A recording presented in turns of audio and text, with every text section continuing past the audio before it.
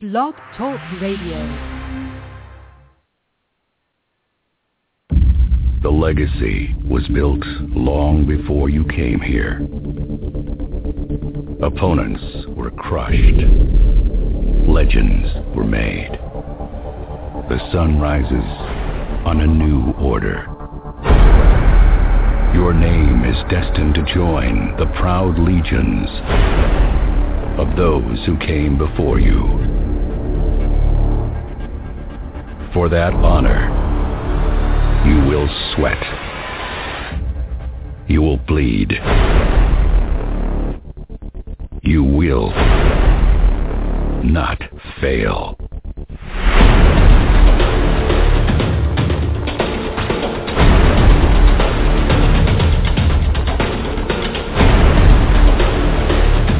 You will uphold the legacy. Let nothing stand in your way. Full speed ahead. The Miami Hurricanes and the Louisville Cardinals going full speed ahead into Orlando for a sexy bowl matchup on December 28th. For an appetizer to the BCS and national title games that will follow it, this matchup has enough drama to fill a mini-series. You have Teddy Bridgewater, the Louisville quarterback, who once was a Miami commit at a Miami Northwestern High, who likely will now be playing his last collegiate game against the Hurricanes. Louisville coach Charlie Strong is almost certain to use that as a rallying point to supercharge his Cardinals for a big effort on the 28th. Just as Miami thought that it had heard the last of the NCAA investigation, now the presence of Clint Hurt in this game as Louisville's defensive line coach promises to reawaken all the talk of the Nevin Shapiro fiasco. You have recruiting implications, with Louisville now coming into the ACC and wanting to establish a level of respect with conference mainstays like Miami. Even without the lure of the ACC, the Cardinals have been one of Miami's biggest pains in the butts in recruiting in the Al Golden era. So it'll be the Canes and the Cardinals facing off on the 28th in a game that's sure to be exciting for everybody. And remember, just one thing, only one team gets to go to Disney World. Hello again, everybody, and welcome to a new edition of CaneSport Live. I'm Gary Ferman, the publisher of CaneSport.com, and we're once again getting ready to embark on the fastest 2 hours in Hurricane sports. As always, this is your show, and it's going to be driven by your participation. We have 50 open phone lines tonight, so there's plenty of room for everybody to call in and participate. The call-in number, 646-595-2048. That's 646-595-2048. On a program note, we're going to have one more CaneSport Live show next Tuesday night to talk more about the bowl game and any updates in recruiting, and then we're going to take a break for the holidays, and we'll wait until after the bowl game for our next show from there. Over the past 24 hours, we've asked CaneSport subscribers, as usual, to identify some of the topics that they would like to hear discussed on tonight's show. Here's what they came up with. Is Louisville a paper tiger, or are the Cardinals true to their 11-1 one-loss record, the only loss coming in a tight game with Central Florida, which is in the Fiesta Bowl this year? How much better would the defense look if the offense was more of a ball control unit and did better with time of possession? Miami's a boom or bust offense this year, and it's been struggling on third downs. How much has that hurt the defense?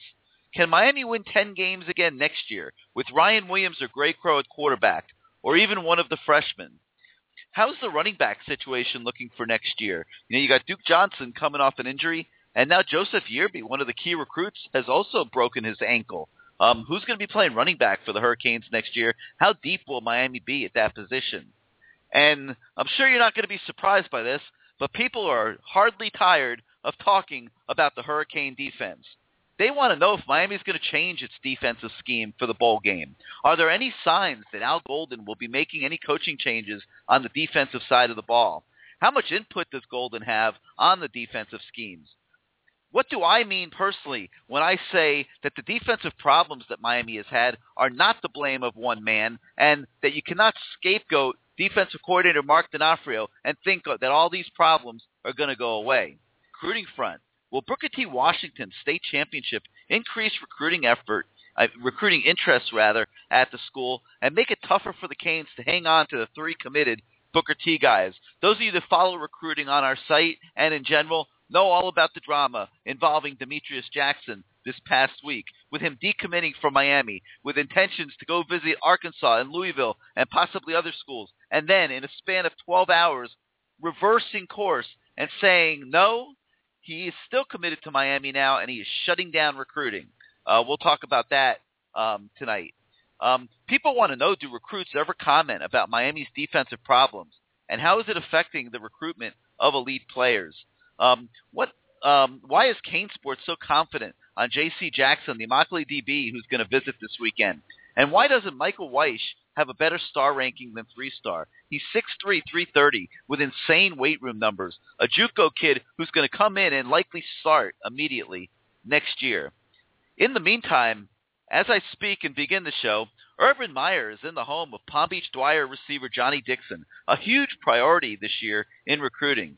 Dixon was supposed to announce 2 days ago where he would be attending college, and our sources tell us that that announcement was going to be for Ohio State. But Dixon canceled that announcement on Sunday afternoon after a weekend visit to Coral Gables.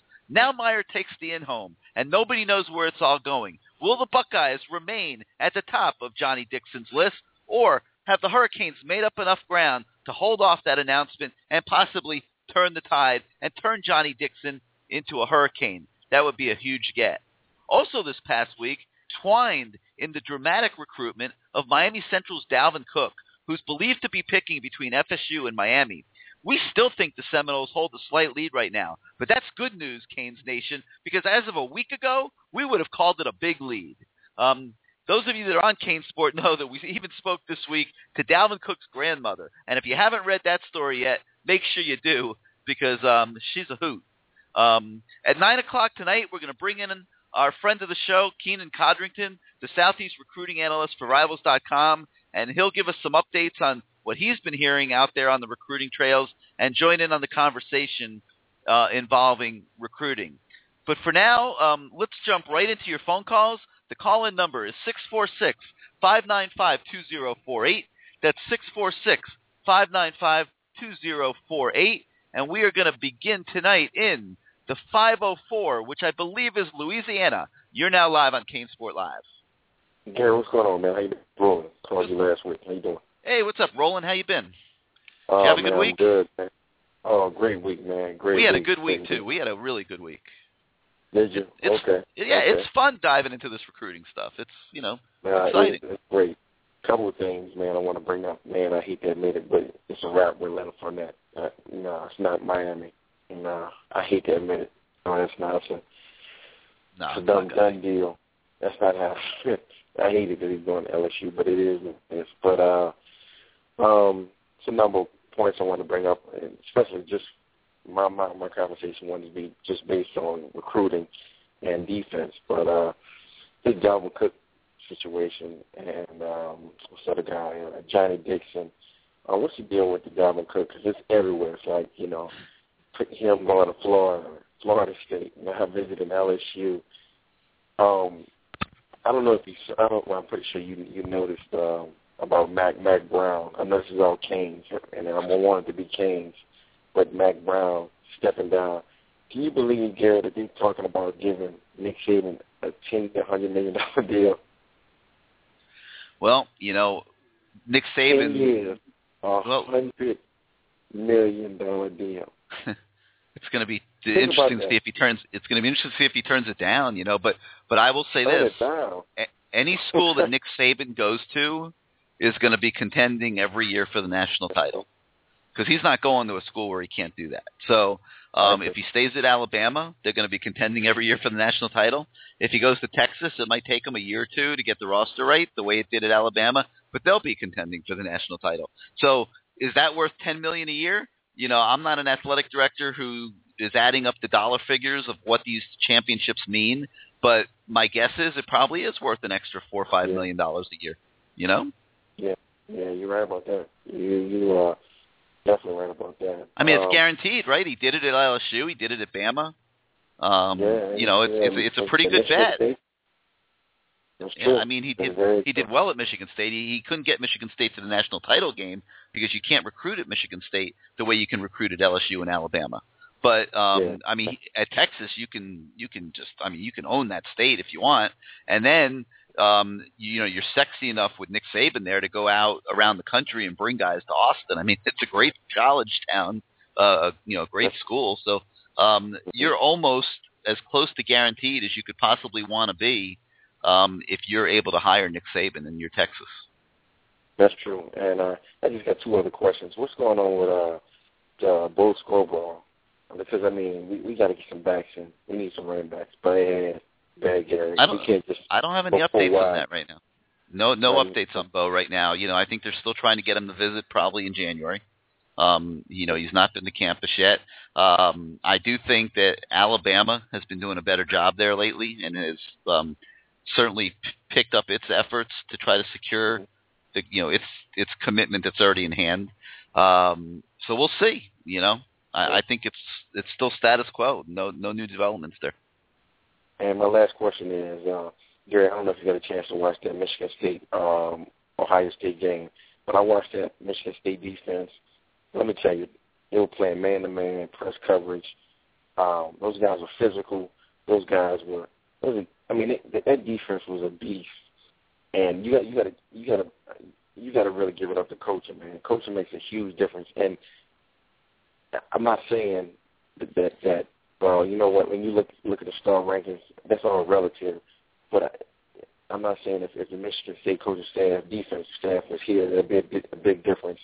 But it would definitely be something different because that defense was a monster. They were physical. The corners were aggressive. I mean, great fundamentals. And I looked at Michigan State defense. I watched that, and just their defense. Looked at the front four. Looked at the corners and the safeties. Everybody in the right position.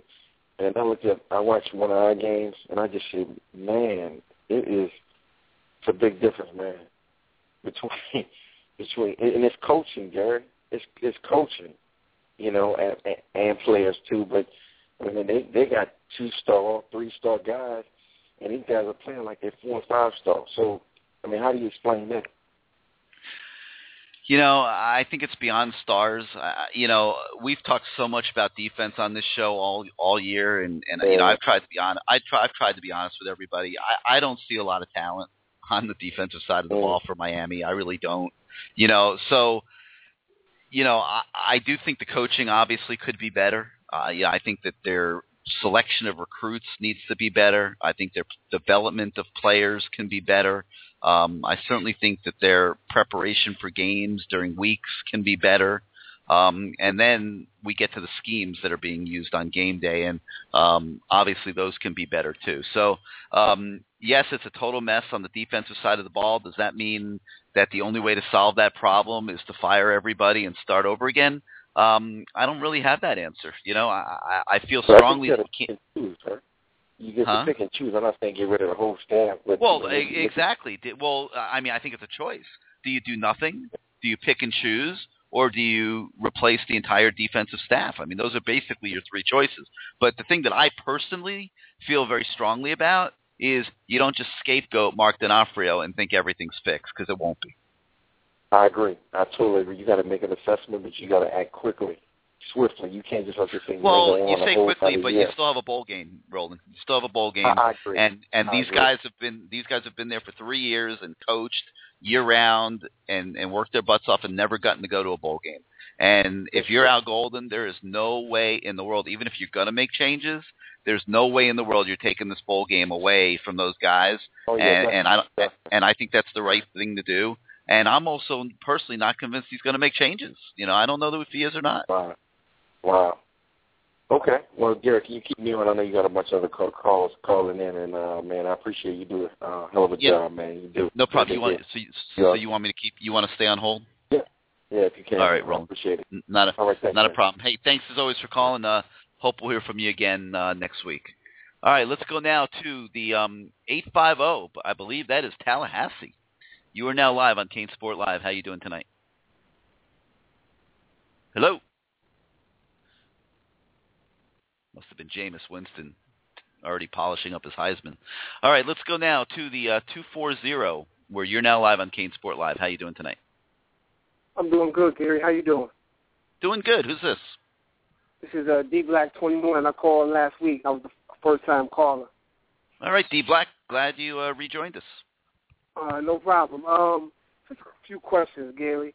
Why it seems like all these South Florida, they always say they grew up watching Miami, they love Miami, but they always leave our beloved Hurricanes to make another team, another state, another city a powerhouse, instead of staying home and being heroes like a lot of the other past Cane players did. Stay home and build up your team. And this is the team, this is your team, and this is the team that you grew up loving, and you got opportunity to come and be one of the main reasons we get back to national prominence and dominance. Why leave? Why not? Why not jump on that opportunity? Can you answer that for me? If I'm going to answer it honestly, it would be, I think there's different dynamics with different kids.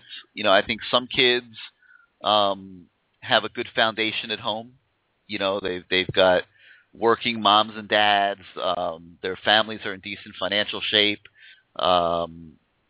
They have good guidance and all the different things, and they're better equipped to make sound business decisions, which is what these kind of are. I mean, they really are business decisions at the end of the day.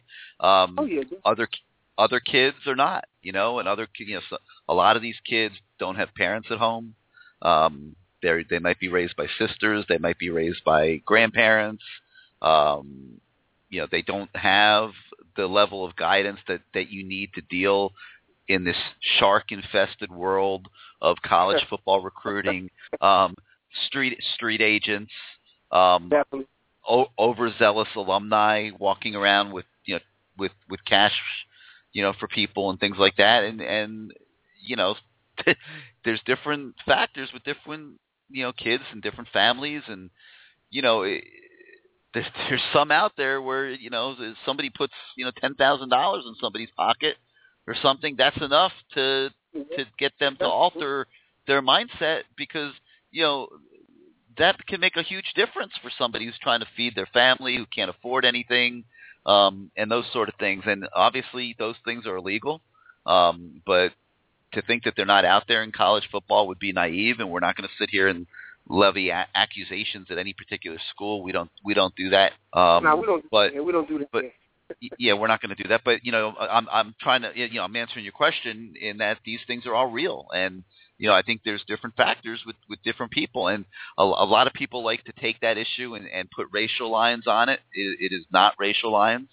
It is not a black-white thing where, you know, one race or the other has their hand out more often than others and things like that. It's a social issue, and you know, it is what it is, and it's not going to change because none of these people get caught.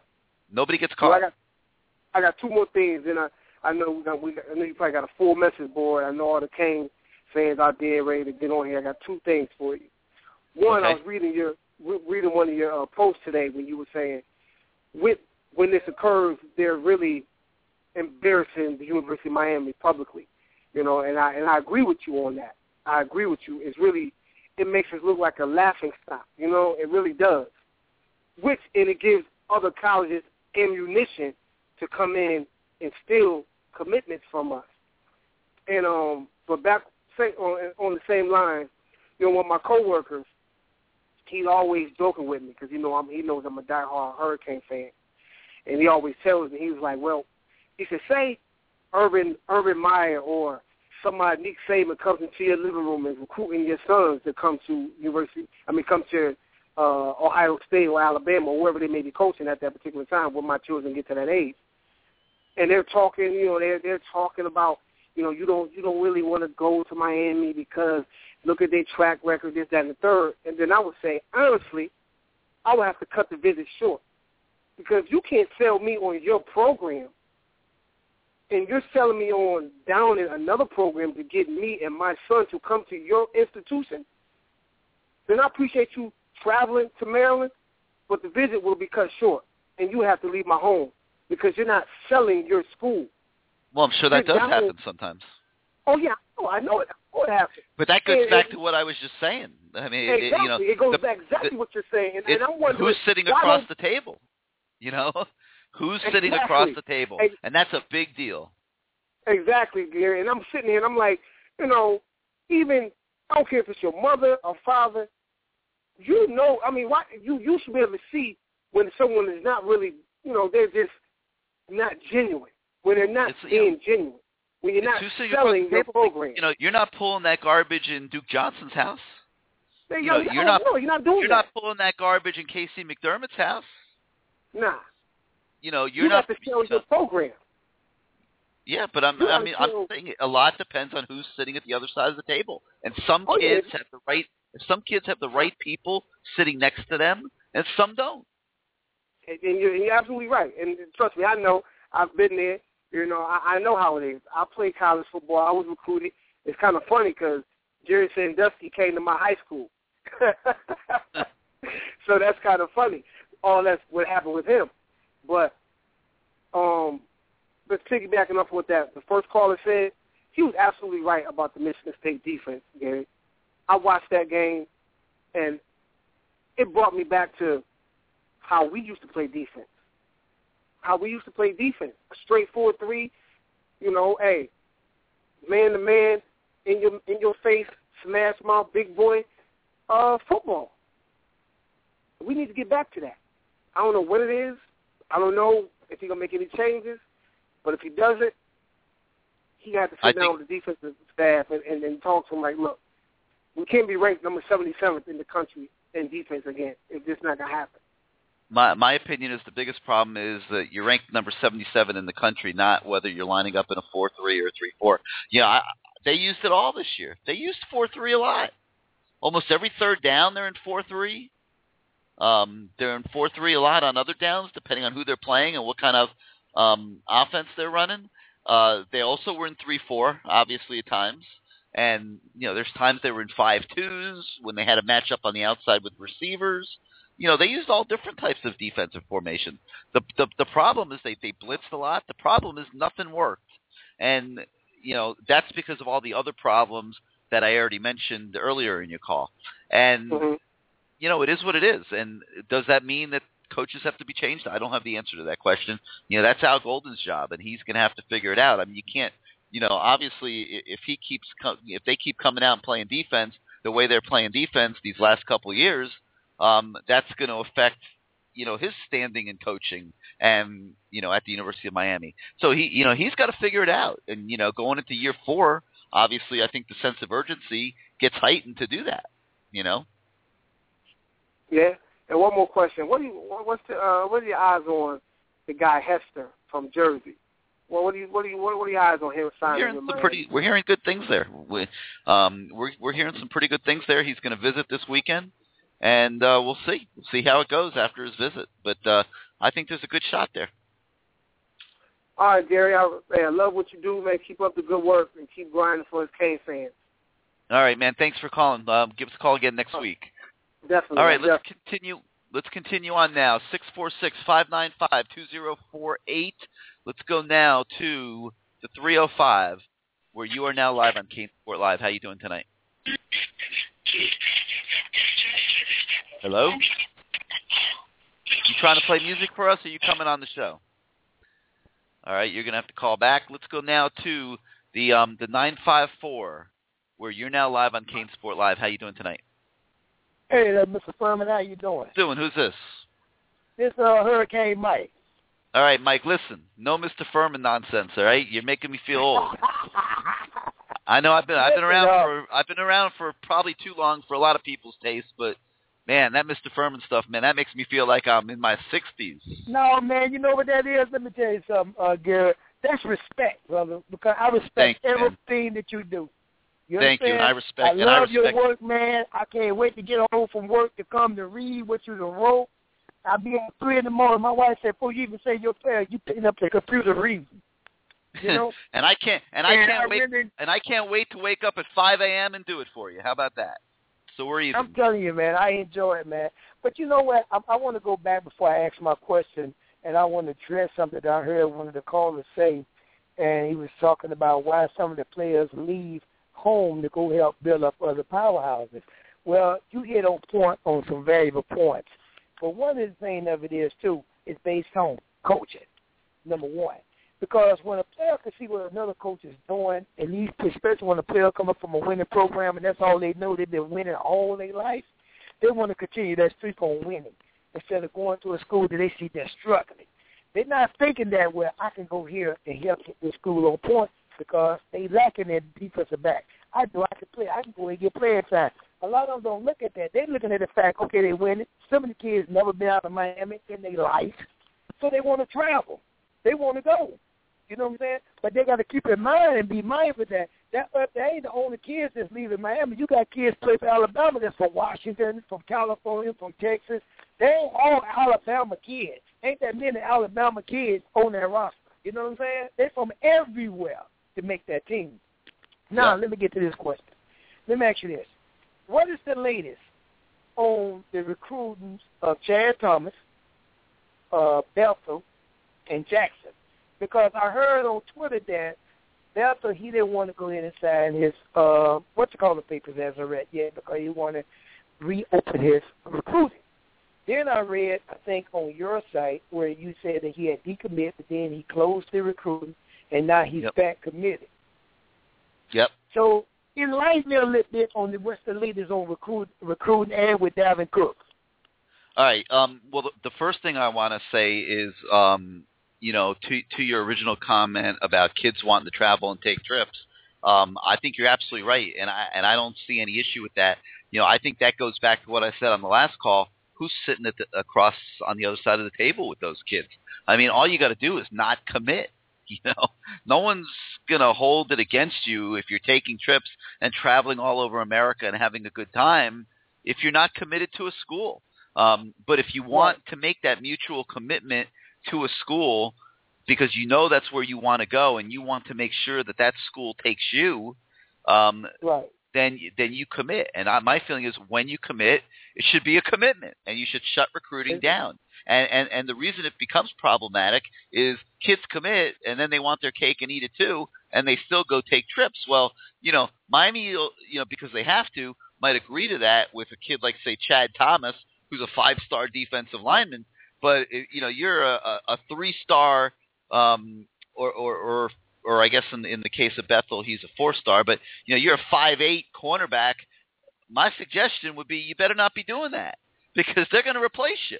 And I think that that goes back to like these kids, really need to sometimes have better guidance on what they're doing. But moving on to the rest of what you were talking about, which is the recruitment of the Booker T kids in particular, let me first touch on Demetrius Jackson because, yes, we did have a story yesterday talking about his decommitment. And what happened was we spoke to him in the morning, and at that point he informed us that he was going to be decommitting, and he wanted to take some trips and look around a little bit. So we reported that on our site. And my guess is what happened was when we did report it, it stirred up, this is internet radio, so I'm going to call it what it is. It stirred up a shitstorm. And, I'm sure that, Miami coaches had some conversations with people in Demetrius's family in camp and probably Demetrius himself.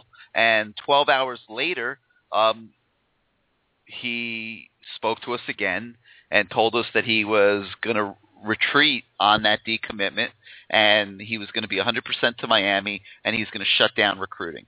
So, obviously there were some conversations. I don't think you have to be a rocket scientist to put 2 and 2 together on that. And as of right now, he's 100% committed to Miami, and he's shutting down recruiting. My suggestion to him, if I were the one advising him, it would be that if you're intending on following through on that, he should probably hold to that. I spoke earlier today to his sister, who's really kind of his mentor and almost like a guardian to Demetrius, and she told me that would be the case, that he will not be taking any other visits, that he will be sticking 100% to Miami. So it sounds like Miami's in pretty good shape with Demetrius Jackson. Chad Thomas, I think other schools are coming very, very hard at Chad for obvious reasons. He's a 5-star defensive lineman, a very good player. And, one of the topics that we talked about for tonight's show that somebody had posted on the message board that they wanted to hear discussed was, what effect are Miami's defensive problems having on recruiting, and how do other schools use that as a tool to try to influence these kids? And obviously the problems that Miami is having on defense right now are not a secret. That opposing coaches are coming in and attacking that when they're recruiting defensive kids. It is like target practice, quite honestly. It's a huge burden on Al Golden to get that problem corrected moving forward. But at the same time, when you look at the recruiting commitment list, it's really not too bad on the defensive side of the ball. So it can't be affecting recruiting that much. You have 8 defensive linemen commits. You got Anthony Moten to commit. You got Chad Thomas to commit. You got Demetrius Jackson to commit. Those are all 4- and 5-star kids. Travante Valentine, another 4-star kid, is committed. Michael Weish, a very good JUCO kid. He's only a 3-star, and that was another thing somebody asked about. Why isn't he a 4-star? But he's committed. So in reality, even though, yes, other schools are using that. What about Corey Johnson? Well, he's not committed at this point. But yes, he committed to Miami. Yes, Corey Johnson, the defensive tackle, he committed. No, you're talking about Cortell Jenkins. Is it Corey Johnson is not committed to Miami. He visited, but he's not committed. He's still committed to Kentucky right now. But anyways, just finishing my point. I don't want to get too long-winded on you here. No, I like listening to you. Go ahead. Well, I think that the bottom line is, even though other schools are using it as a recruiting tool very aggressively, it doesn't seem to be having a very big impact because you're still getting commitments from all these defensive players. So, we'll see. What about Dalvin Cook? Dalvin Cook, to me, is a very complicated situation. Without getting too deep into his personal life, I think he's had it tough, growing up. It's not, he doesn't live in a traditional household where he maybe has the level of guidance that might benefit him when he's one of the most highly recruited running backs in the country and people are coming at him from all different directions. You've seen him committed now to a few different schools.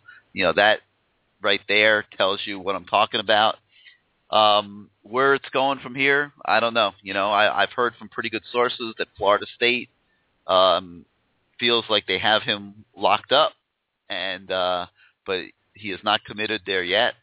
And he visited Miami, had a very good visit this past weekend, and Miami is definitely under consideration. I'm hearing it's Miami or Florida State, but I would still have to say Florida State holds the lead, but it's a slight lead, and that's good news because, like I said earlier, a week ago I would have said it's a huge lead.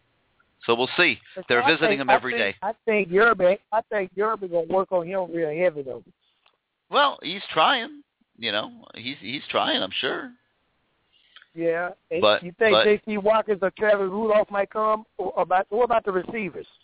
I think Travis Rudolph is back in play. I do. Now, he's very tight with Johnny Dixon. And if Johnny Dixon were to say that he's coming to Miami, I think the chances would be better with Travis Rudolph. But I don't think they're necessarily tied together. And I do think Travis Rudolph is considering Miami again.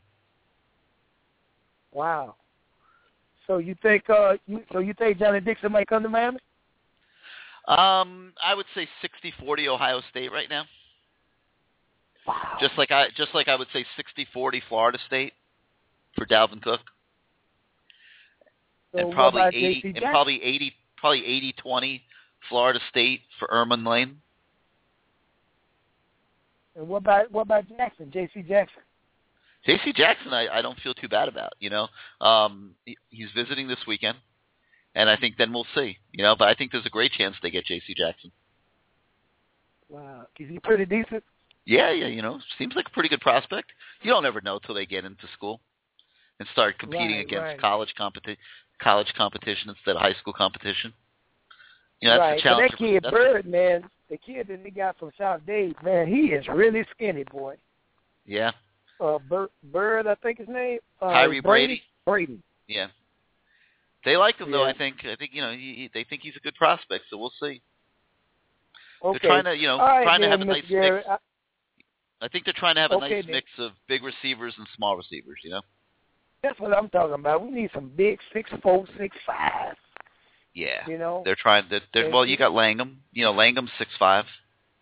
Brady's 6'3". And I heard Travis. I heard Powell might be switching out, going back to Tennessee. Well, we'll see. You never know.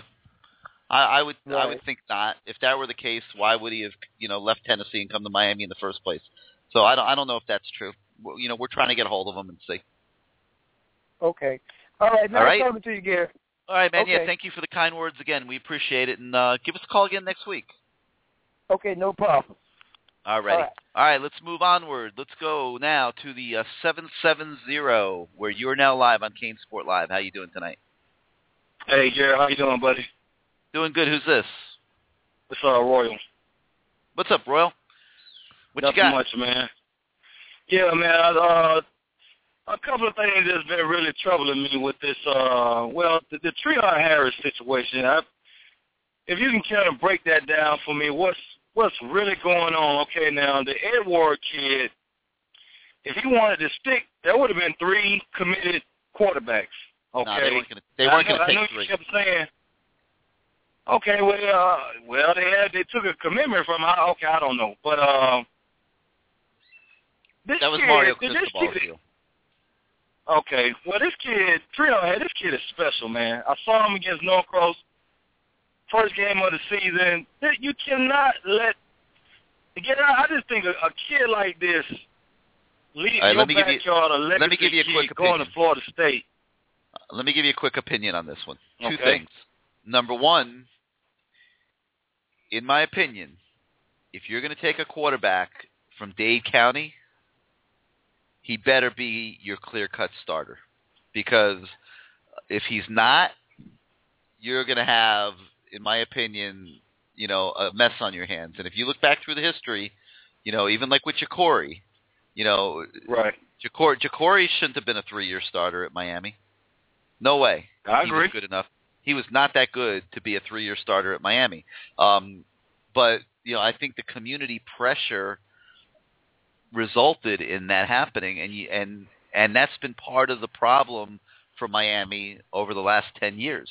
By taking Jacory and putting him into that spot, you couldn't recruit other quarterbacks. And this program has really struggled now. Randy didn't want to recruit no more quarterbacks. Well, he succumbed to the pressure, and I'm certainly not sitting here picking on Jacory, but he succumbed to the pressure. And I think when you take a Dade County quarterback, it comes with pressure.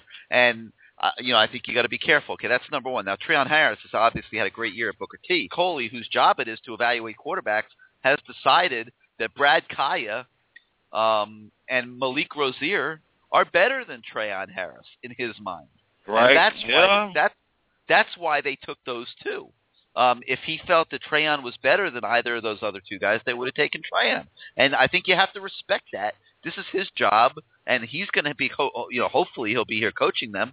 And he's got to make the best decision he can make based on his foundation as a football coach. And they evaluate, they watch film, they look at games, they talk to the kids, they talk to the coaches, and they felt like those other two guys are better for what they want to do offensively.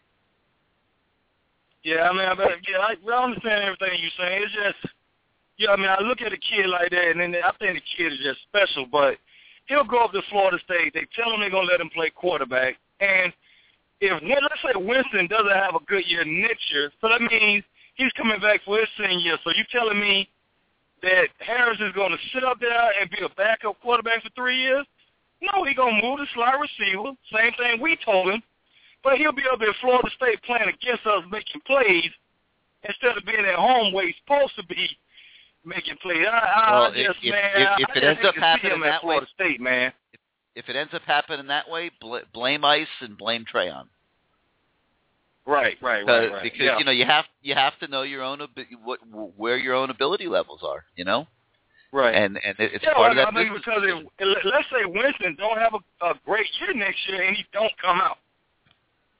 Hey, I don't know. I don't feel I just hate to see him. I don't feel like that's going to happen. But I've yet to see that kid play a bad game. Yeah, I mean, have you seen him play a bad game? The closest was the first half against Miami. Right. That's true, but he threw the ball to you twice. He did. And we don't have a safety that can make a play. That's the closest thing you've seen that kid playing bad. But let me ask you, what is your opinion on Trayon? What you think about him? Like I said, I only seen the one game, but I see he's now ranked number 3 overall athlete or something like that. That's probably because he's going to Florida State, but I think he's very. I'm talking about a special talent. I think he's very good, but for whatever reason, these other two kids were rated higher by James Coley and Al Golden. And right, is Coley going to run some?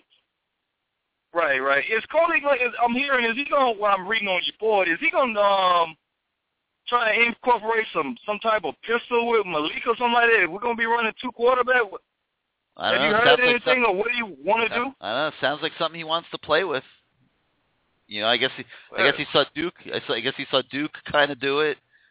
I don't know. It sounds like it's something that they want to look at. Oh, okay. All right. Well, I just hope we can beat Louisville, man, because I don't want Treon trying to get Chad Thomas to convince him to go to Florida State, because I'm going to have a fit for real then. Beating Louisville is kind of a big deal now, isn't it? It's going to be a big deal. Yeah, then you're going to turn around and play them again in the beginning of next year. Oh, man, you cannot have 2 L's against Louisville with half their team from South Florida. They just want you in agony, Ro. All right, Ro. Hey, thanks for calling. Give us a call again next week. Hey, keep me on the line.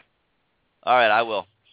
All right, let's go now to the 225, where you are now live on CaneSport Live. How you doing? Hello? Are you with us? You with us or no? All right, sorry. To the 850, where you are now live on CaneSport Live. How you doing tonight? Hello? Yes, sir. Who's this? Hello? This is You're Max. with us. All right, Max, you're on. Doing good. All right. You can hear me? I can hear you. Oh, okay. How do Winston hold up to Miami ex-quarterbacks, the good ones, to you? Jameis Winston? Yes. Different. I mean, he's not he's definitely not Bernie Kosar, Vinny Testaverde, Gino Torretta, Steve Walsh. He's definitely not in that mold. As the classic drop back passer. He's kind of like a unique player, to be honest with you. Probably maybe more like a bigger version of, man, who would you compare him to? I don't even know who I'd compare him to be honest with you. He's played at Miami. So no, I would say he doesn't compare. What would Miami record be if he was on Miami team? Well, I think it would depend on who's on Florida State. But if everything were equal at Florida State, I think Miami would probably have 1 or 2 more wins, obviously. Yeah. Stephen Morris did not play well this year. In fact, no, he didn't. He Stephen Morris had a terrible season.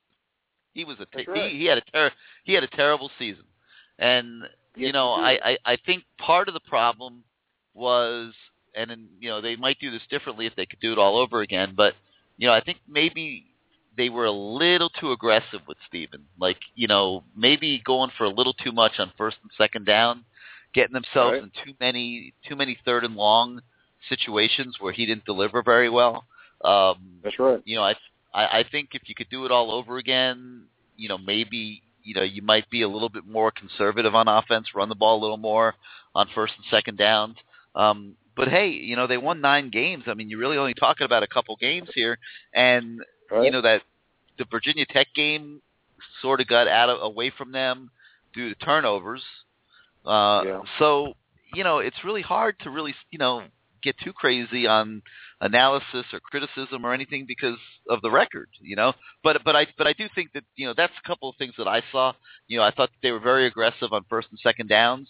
and which I like. I mean, I like being aggressive on early downs, but maybe they did it just a little too much, got in too many third down situations. And beyond that, he had the injury, and he didn't play very well this year. So you put all that together, and you have what you have. So how much did they put the defense in bad situations, the offense?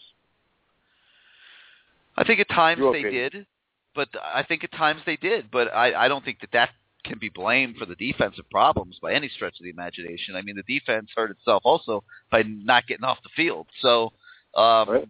I think there's things they could have done at times, maybe to help out the defense, but I would certainly not, blame that for Miami's defensive problems.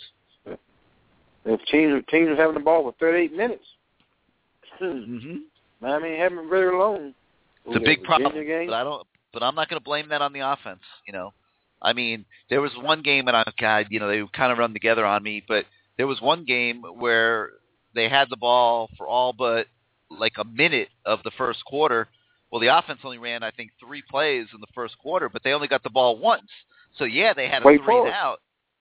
It was Wake Forest, right? There you go. So they had a 3-and-out, but they only touched the ball once the entire quarter. Right. 3 downs and out, 1 minute. That's not the fault of the offense, okay? You're going to go 3-and-out sometimes. Right, sometimes. That's right. So, and they had a pretty good offensive day that day at the end of the day. So, yeah, the offense needs to be a little bit more potent. Yeah, a little bit more, but it's still pretty darn good now. Come on, they have pretty good personnel on offense. You wish the defensive side of the ball were as far along as the offensive side. Right, that's true. That's true. But when we made Duke punt it twice in a row, then we should have scored one of them. Just scored one of the two. Not to win the game. Offense cannot score. It cannot score when it needs to score. When it's back against the wall, our offense won't score. Hopefully they will in the bowl game. Anything else tonight? No, go ahead. Just keep me on hold. Oh, you want to stay on hold? Okay, I'll keep you on hold. Thanks for calling. Give us a holler again next week. 646-595-2048. 646-595-2048. Hope everyone listening gets a chance to call into the show. Let's go out now to the 732, where you're now live on CaneSport Live. How you doing tonight? You with us? All right, you'll have to call back. Let's go now to the 813, where you're now live on CaneSport Live. How you doing tonight? How you doing, Gary? Andre from Doing Tampa. good. Who's this? Andre from Tampa. What's up, Andre? How you doing tonight? I'm doing good, man. I'm doing good. Hey, there's a couple of things I think I talked about last week. Future of the Hurricanes, and I think it all starts with the quarterback. And I know everybody looking at saying Williams. I mean, he looked pretty good when he came in, but what I was looking at, I'm saying is we don't need no more one-year quarterback. We'll need somebody to come in, okay, we got the players on offense. Now you got Williams coming in for 1 year. Then he's done. Then you're hoping that but then you're positioned. But then you're positioned to do exactly what you're talking about. And have a guy developed. You can have all next year and all through spring practice, and you're going to be able to develop these quarterbacks, and then you're going to be able to hopefully pick the one that's the best, and he's going to be your quarterback for potentially 4 years. I mean, cause, if you're right, if you've recruited well here, and you're right now, if Kaya or Rozier are not good enough to do that, I mean, obviously you're going to keep recruiting quarterbacks. Time will tell. I'm looking. I mean, I guarantee you that Brad Kaya is coming to Miami to be the quarterback for Miami for 4 years. Now, whether he ends up being good enough to do that, time will tell. But that's why he's leaving USC and UCLA to come to Miami for that opportunity. Because he should be the best quarterback in camp or at Miami. I'm sure he's planning on being. Well, like I said, I'm looking at. Okay, we got a couple guys. We got Duke Johnson. who's coming back off of injury. And I'm kind of worried about that because we don't know. I mean, it's just like Deion Bush when he came back from injury, from this injury. I mean, it took a while for him to get going and to be confident, you know, out there on the field. But, I mean, how do we know that Duke Johnson, after this heel up his ankle heel, that he's going to be the same player on the field? You know, honestly, I don't think you do. I mean, sometimes it could take 2 years to get it back. You know, we don't know what Duke's going to be like next year. You know, he's a running back recovering from a broken ankle. I mean, you know, that's tough. I mean, so should we look at this and say, well, we put our whole offense around Duke Johnson? Pretty much, they put the offense about Duke Johnson. Well, they're not doing that right now. They're not doing it. I think next year you're not going to be able to do that. You're going to have to put the offense on those receivers, and I think you're going to see a lot more 4 and 5 receiver sets next year. They're building up the numbers in recruiting. You're going to have all these freshmen coming in that are going to contribute. You're going to have the guys coming back, and I think they're going to spread it out next year and run a lot more one back. Well, how confident you? I mean, I'm reading the stories on Dalvin Cook, and I agree. Earlier, I heard with the earlier conversation about the home being stable, and when I was growing up, when I was in high school, I was looking at schools. I had both my parents there. They say I'm the one to make the decision of where I want to go for 4 years, but they was always there to, you know, to talk to the coaches if they call. You know, they were there, and like it made a big difference, right? Right, and my friend who was going, he was a single mom. He lived with his mom. It was like he didn't want to leave. He wanted to leave, but he wanted to stay close to home. And it was like, hey, man, you need to make a decision. You know, and he was more confused about where he wanted to go at. So it got to a point where, I mean, he didn't go nowhere because it was his home life. You know what I mean? So, but I agree with what you were saying. I've been through that. And so I can understand where Dalvin Cook is coming from on that part. But I mean, and you look at. Think about how stressed out that kid's got to be. I'm saying it is because, like I say, my best friend, we grew up together, and he was going through it. I mean, he didn't know if he wanted to leave or he wanted to go out of town. He was only a kid, so he wanted to stay close to his mom. But really, in Tampa was really no school. Like, USF wasn't around at that time when I was in high school. So it was pretty much you go to Florida State or Miami or the Gators, you know, at that time. But anyway, like I said, I'm pretty much looking at me at the end of the year with D'Onofrio. I'm up, you know, I try to stay positive about it. But, I mean, go and understand that as fans, as true Cane fans, that we can see the same defense. We can't see the same defense against Louisville. I mean, because we make average quarterbacks look like all-pro quarterbacks. And so, I mean, not taking away from Bridgewater, but Bridgewater is a good quarterback, and he'll pick you apart. So I'm hoping that their game plan is where they can just stop this kid from spreading the wealth, and that's what he's going to want to do. You know what I mean? So I'm hoping that D'Onofrio will have a game plan to stop it. I mean, I'm just hoping. Yeah, I don't know, man. It's going to be tough. I hate this matchup with Teddy Bridgewater against the Miami defense. I hate it too. I mean, that kid is really good at going through his progressions and finding the open guy, and he's very disciplined in hitting the short passes when there's nothing open down the field. And this is going to be a tough out for this defense with this personnel. And that's why Louisville's a 3-point favorite. And I mean, you got to look at that, too. I mean, because, then you got our Golden. Like I say, if you go get rid of a coordinator, you ain't going to be sending them to the homes of these main defensive guys. So these defensive guys looking at, okay, this guy coming here telling me what he gonna run, how his team's gonna be, if he could put him in his, where he gonna fit in his team. If he's not, I don't see, I'm not gonna send I know not gonna be here for a kid that we feel like a Chad Thompson or, so they're gonna want to know what kind of team, the defense gonna run this year with them in it. And if the D'Onofrio telling them, this is the kind of scheme we're gonna run, this is the defense we're gonna run, or Burrow's telling them what kind of defense we're gonna run. I mean, these kids looking for D'Onofrio to be there, so they gonna trust that this is the scheme they're gonna run. You understand what I'm saying? Yeah. I mean, so they certainly are doing that.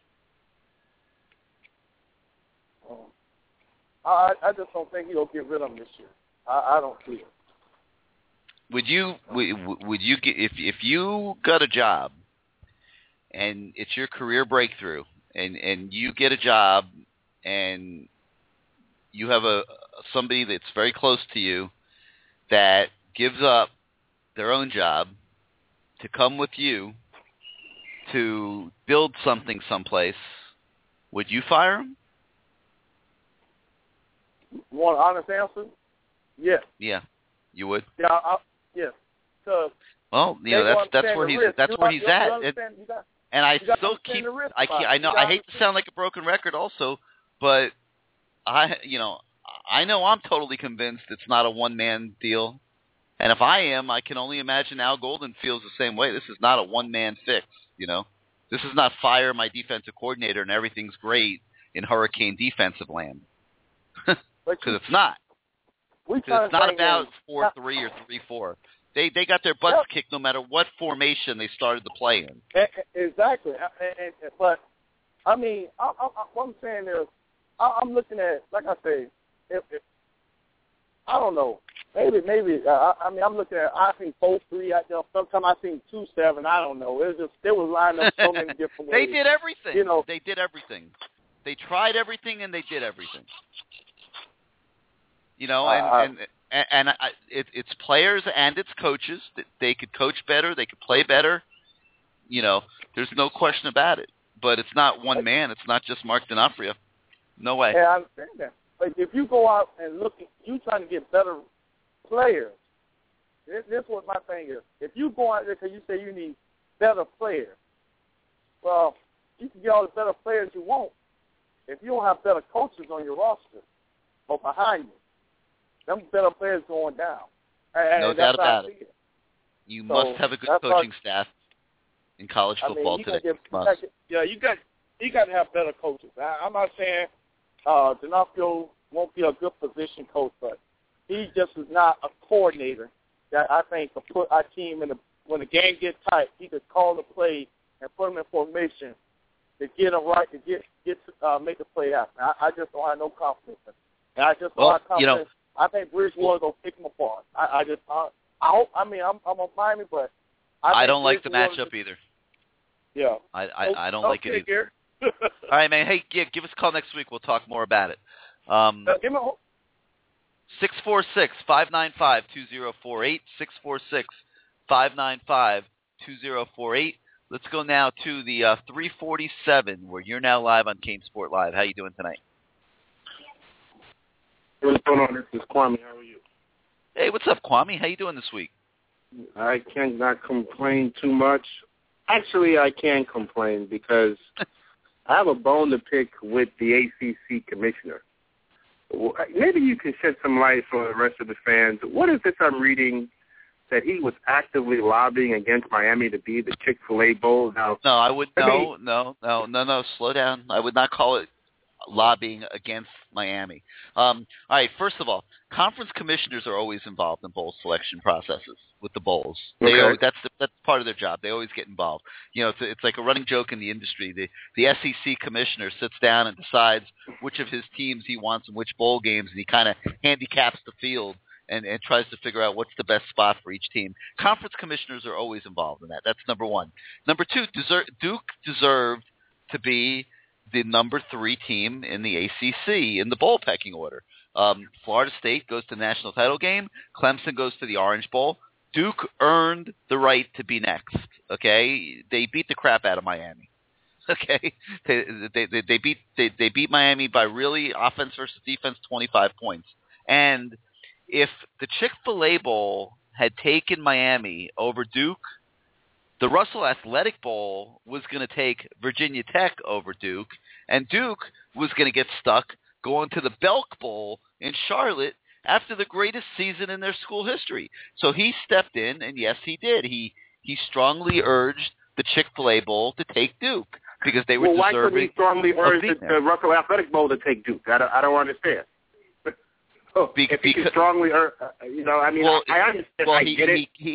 He could, but Duke deserved to be in Atlanta, and that's what he went to bat for, and that's his job. He's not playing favorites. He's not saying, "Oh, geez, I like Duke more than I like Miami." He's saying Duke earned this on the field this year. They beat Miami and Virginia Tech. They deserve to be the number 3 team from the ACC, and that's the more high profile spot because it's on New Year's Eve. And a sexy game against an SEC school. I think Duke's going to get the crap beat out of them by Texas A&M, but we'll see. I guess but he did the right thing. He did the right thing, Kwame. If Miami were in that same situation, I wanted to see him in that primetime slot. I guess everybody did. It would have been great to see them go play Johnny Manziel. Instead, you get to see him go play Teddy Bridgewater. That's not so bad. And you know what? If Miami were in that same situation, you would have wanted him to do the exact same thing that he did in pushing for Duke to get into that game. Yeah, that's true. Right? I guess next, I just want to touch on 2 more topics. Is I was listening to you guys talk about Teddy Bridgewater and how he goes through his progressions, and watching Stephen Black's game against Pitt. I think that was the first game he was actually 100% healthy since before he got hit in the Savannah State game. And I think, just looking back in hindsight, and watching him play, I don't think he was as confident in his ability given his injury. I give Stephen a lot of credit, this year. He played, he didn't cry about it, he didn't moan about it, but he was hurt. He was definitely hurt. And moreover, it was his plant leg. It didn't allow him to actually, really drive the ball in some areas like he wanted to. So his mechanics were totally off. If you watch his feet when he's dropping back, he's lifting up that ankle. He was hurt and he played bad. Yep. All the above and he played bad. And so that Pitt game, I think we saw the Stephen Morris that we all thought we were going to see the entire year. He didn't turn the ball over. He drove the ball when he threw it. And he was confident. You even saw it. He was able to escape a lot of rushes and get outside the pocket. He wasn't able to do that throughout the course of the year because he didn't have that kind of mobility. So I'm wondering, given his newfound health, how do you think he's going to perform? Because this is a chance for Stephen Morris played a great game in Pittsburgh. He played a great game at Pittsburgh, and I think he's going to come out and he's going to play like this is the last game of his life because it is. It is his last game in college, and every NFL scout's going to be watching him, and it's a big night for him, and hopefully he plays well.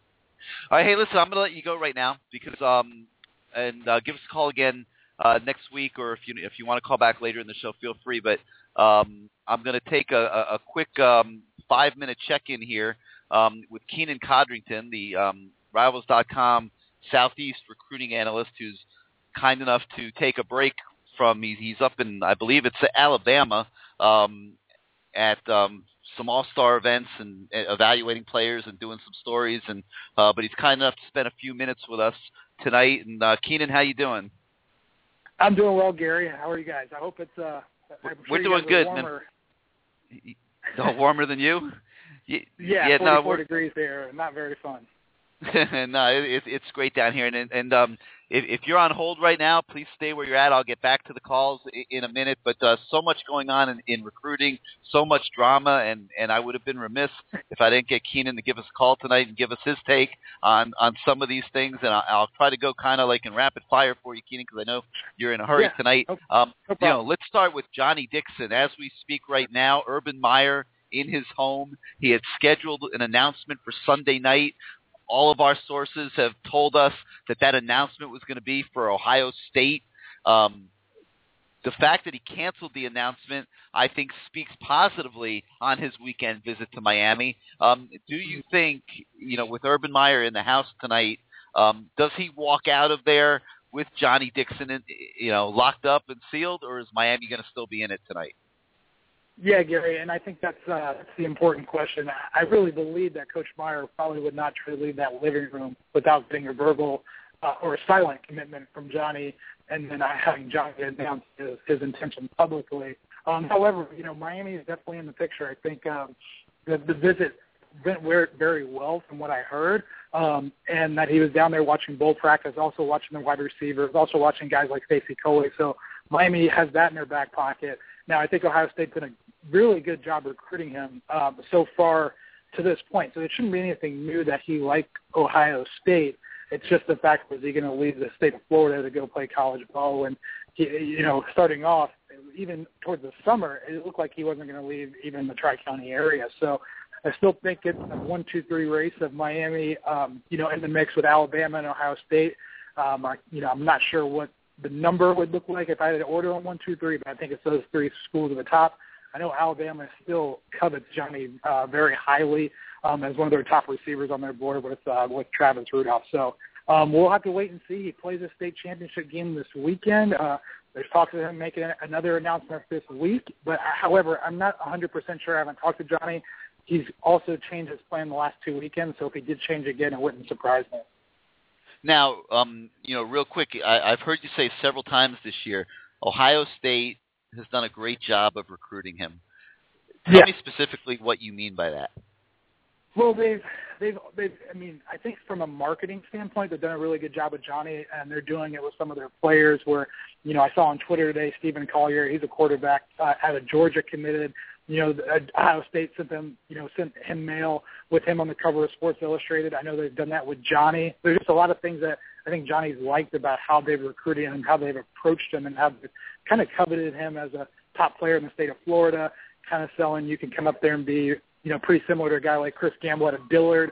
So they've done a really good job with him. I think that in the beginning, even Gary, with you and I knowing in the summer in June, he was all Miami, and then he got to see some of these places up close, and they've done a really good job staying on him. And I think Ohio State's done pretty much the best job at that, if you had to ask me, out of those three schools. All right, Dalvin Cook. Everyone knows about all the drama there. Committed to Florida, most likely flipping to Florida State. Miami trying to make a late charge here. Had him in for an official visit last weekend. Grandma Cook, in the middle of the show, and everyone on CaneSport got to read about that. I thought it was one of the more entertaining recruiting stories of the year. Oh yeah, it is, and it's that time of year. I mean, these things are going to happen. There's kids are going to be they don't want to pick up the phone. They really want to make this the biggest decision of their adult life, and you see that with Dalvin having his mom take phone calls and talk to a reporter. So it's. It's been a little comedic, but at the same time, I just think it's that time of year. These kids are just, trying to make this hard decision, and it's a little tough on them, And then in regards to Dalvin in the process, I'm pretty much with you on that, Gary. I think it's Florida State with a slight lead, Miami right there, making a late charge. He's still committed there, Until then, you still have to consider them a major factor and a major player. And then you go on Twitter today and you look at the dozen coaches that are at his practice. Texas and Mac Brown, who's resigning according to Orange Blood reports, which was stepping down this week. He's there trying to recruit Dalvin. And Dalvin already took an official visit to Texas this year. Arkansas was there. South Florida was there. LSU was there. Everybody's trying to get in late, but I still think it's that three-headed monster, Florida State, Miami, and Florida with him. Do you think Miami has a chance to get him away from I think it's Miami or Florida State. In fact, I'll be honest with you. I pretty much know it's Miami and Florida State. My sources are good enough there in multiple places. Right. Can Miami get him away from the Seminoles? I think they can. I just think they need to continue to do what they're doing. I mean, even the whole process with Dalvin, if you even go to Rivals.com and his player profile page, and every video interview I've done with him or every article, his message was the same when he's committed to Florida. Schools that are interested in me, continue to recruit me hard, and I'll listen. And I think Miami's done probably the best job at that over these last few weeks because of their excessive. You mean like going to his house? You mean going to his house and visiting Grandma every night? Right. What else she said she didn't go on his visit. She said, "I've seen all I need to see of the Miami coaches." Sure, absolutely, and I think that's what you want to do. And for the grandma and for Dalvin, who is getting bogged down with this process, he's the one that signed the financial aid agreements with the 3 schools, giving them unlimited contact during this period before the dead period. So that was up to him. I think he if he didn't want to sign that and have these unlimited contact with these coaches, then he probably shouldn't have done that. So Miami's done a great job. They're accessible. So they're right there in the mix, and they're coming after him the way he phrased it. He wanted to be recruited and recruited hard. All right, let's switch gears yet again to drama number 3 of the week, Demetrius Jackson. And I don't know, you've been on the road. I mean, basically what happened was we spoke to Demetrius yesterday morning. He decommitted. He told us he was decommitting from Miami. 12 hours later, we spoke to him again, and he had decided that he wasn't going to decommit, that he was recommitting, and now he's going to shut down his recruitment. Do you think he lives with that? Do you think he lives up to his word here and does shut down his recruitment? And it's Gary. It's a good question. It's been a very interesting recruitment for a guy like Jackson who pretty much came out of nowhere as far as recruiting. In football, not just he was a big time basketball player. But, this summer Arkansas was the first school to offer him following a spring game film that was released by Booker T. And there were some rumors he was a silent commitment to Arkansas. Then he goes out the Al Golden camp, performs at a high level. They like him. He decides to commit to them in the hometown school. Now, I don't think Arkansas ever gave up on him, and these other schools are trying to jump on the mix like Louisville and West Virginia. But, Gary, I left on Sunday morning to come down to Montgomery, Alabama. I saw Demetrius on Saturday night, got an interview with him, and, he told me he wants to take visits. He wasn't sure when he was going to take those visits. These are his words. The only visit he had set up was January 7th to Miami with Treon and Nigel. And I said, well, what dates do you have other than that you want to go check out Louisville and these schools? And he said, I'm not sure. My basketball season starts on Monday. I'm not sure if I'm going to have time. So I even went on CaneSport when some people were talking about DJ, and I said, look, don't read into it too much. And then sure enough, I was wrong 12 hours later, and as we're doing 2 stories on him in one night. So, again, I think he kind of holds true to his word. He committed to Miami in the summer. He's never really wavered on that until now. I think he liked the process of winning a state title, and he might have been on a little high for himself as far as football, and maybe these schools want me here. I know Arkansas was at his coach Randy Shannon was there and talking to his parents after the game. So not only they've given up, but at the same time, I think he likes Miami. I think he likes the idea of Miami. But I also think he's a 17-year-old kid the first time going through the recruiting process. Just remember, he only had about 8 months of football since the spring, so this is all very new to him. And you got a lot of people saying you should do this, you should do that. And maybe he listened, but I think Miami, for the best fit and for him to get on the field right away as a pass rushing specialist with the team right now, it's Miami, if you had to ask me. Before I let you get back to work, any other Miami recruiting tidbits that you're hearing out on the trail? Yeah, well, I'm here in Montgomery at this Alabama-Mississippi All-Star Classic, and there's a 3-star defensive tackle here by the name of Braxton Hoyt who committed to Mississippi State about a month or so ago. He attended the Al Golden summer camp this past summer. He loves Miami. The problem with him is that he said it's a little far from home, but he's committed to Mississippi State. He told me on the record that he's likely going to take a visit to Miami just to see how it is again, to see if he can get away from home from that period, for that distance. So keep an eye on Braxton Hoyt, about a 6'3", 275-pound D tackle, good-looking kid, committed to an SEC school. And then also keep an eye on Grant Harris. He's a 3-star defensive end at Clinton, Mississippi. He's here at this game. Miami and Southern Miss are his only 2 official visits he has set up. He has a great relationship with Drexel Franklin from what he's telling me. He's another guy that can rush the passer, something Miami needs. And I think he's more open to getting away from home, Miami and Southern Miss. And Southern Miss obviously is not winning on the field. So a good visit by Miami or a good visit for Harris down to Miami could help seal the deal with him. And, adding another defensive end, I think they're pretty solid on tackle, but adding another quality end, could go a long way. So keep an eye on Grant Harris and Braxton Hoyt, 2 names I'm hearing up here in Alabama that are talking about Miami and possibly getting down there. All right, Keenan, thanks as always for calling the show, and maybe we'll do it again next Tuesday night. Sounds good. Thanks for your time, Gary. All right, man, thank you. Keenan Conrington, the Southeast analyst for Rivals.com, joining us on CaneSport Live. Been a regular guest the whole year, and I love talking to Keenan. He kind of fills in the gaps a little bit and adds some good insight, working hard and staying on top of things. All right, let's get back to the calls and see what you guys have on your mind here for the last 45 minutes of our show tonight. I got to take a little inventory here for 1 second because we got a few guys on hold.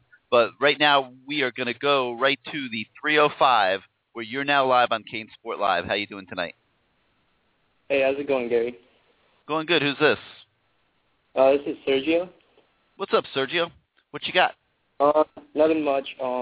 Looking at Brad Kaya, our top QB commit as of right now. I'm hearing some stuff that USC and all these other big California schools are really pursuing him. Or should we be confident in his commitment right now? Yeah, I think you should. They have been pursuing him, but Brad Kaya has been very true to Miami from the day that he committed.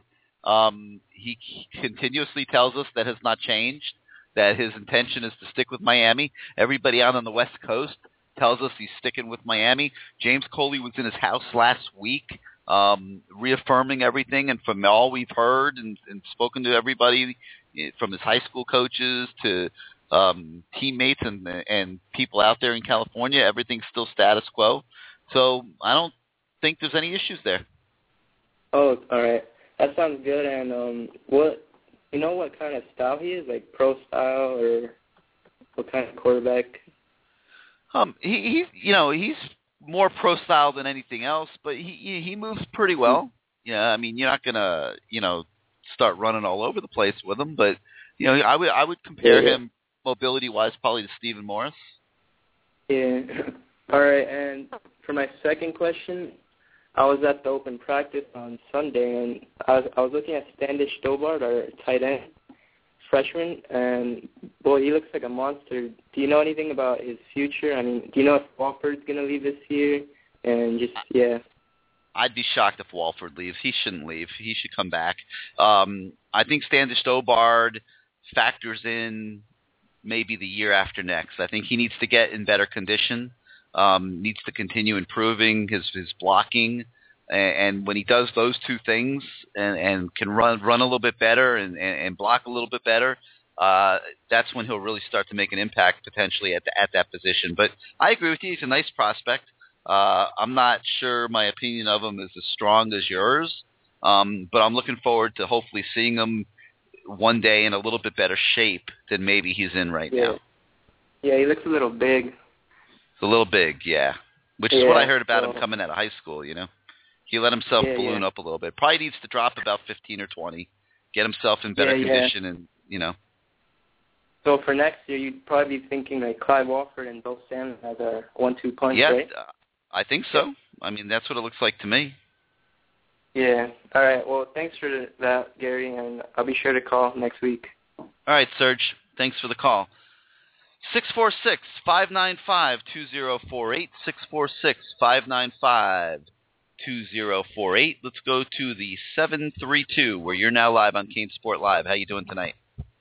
Hi, Gary. This is Ken from Ocean Township. What's up, Ken?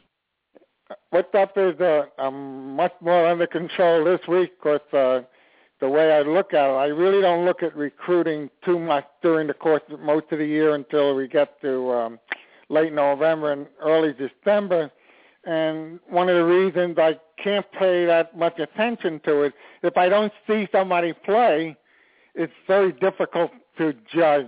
I can say this guy is better, this one. I can't. I can speak to guys in New Jersey because I get around in Jersey, and the school that won a state championship that had this young fellow, Jenkins and Hester, I think they're coming down this weekend. Yes, they are. That was a shock. That's not a powerhouse school, and if that be the case, these guys really got to be good. Because when you're talking about the parochial schools, especially in North Jersey, you are talking about a lot of good football schools. And also, when you look in New Jersey, you do not see the fanfare that you see in South Florida. Kids, they make a decision, that's it. They're not talking about, I got to go to this school to visit. Once they make the commitment, very rarely do you see a Jersey kid changing his mind, and it's a much more laid-back type of situation. And we do have some good players. A quarterback situation. If I remember correctly, Al Golden over a year ago said, I won 5 quarterbacks on my team. Am I correct? And correct. Then that's what he's doing. He stockpiled quarterbacks. The young man, Olsen, was undistinguished in his senior year. He was hurt in the beginning of the year and really didn't show much last year. And my concern is I don't know if he's really going to be ready this year to even be competing with, for example, Ryan Williams for a starting position. Just based on high school, I could be dead wrong, but that's where I would see say it. Right now, Ryan Williams is the huge leader in the clubhouse to be the quarterback next year. How much Olsen is able to challenge will be determined in spring practice. Do you remember Frank Costa? Yep. Ryan Williams reminds me in a way of Costa. Costa was considered nothing. He started in his senior year, and he ended up going to the championship team against Nebraska. Who would have figured it? And I would almost figured that maybe Ryan Williams would be almost a duplicate 1 year to start at Miami, and he might be good enough to tack on a nice record next year. Maybe I'm wrong, but that's what it reminds me where everybody criticized, how can we have Costa starting? He doesn't belong. Well, I guess he proved everybody wrong. He wasn't a great quarterback, but he managed the football game, and that, to me, is also extremely important. Now, getting to Swafford and making it to take Duke, I think one of the things that might have irked some people in Miami, and I thought about it, and I remember when Bobby Bowden was leaving Florida State, Miami should have been in the Gator Bowl, and as a matter of so-called respect for Bowden, Miami got shafted, and Miami was the better team that year, and that's the thing with the inconsistency. Even though Spofford was right that Duke did deserve to go to the game, but I think the inconsistency was the thing that was bothersome. And one last point, I seen on CaneSport with a number of posters, not all, talking that our defense is lack of it is going to hurt in recruiting, and I'm telling you, I have never seen it in my life where high school kids are really paying that much attention to a team defense. They see an opportunity. If they want to go to a school, they're going to go. And if they see the opportunity, how many times have you heard a youngster say, I want to start early? It's all the time.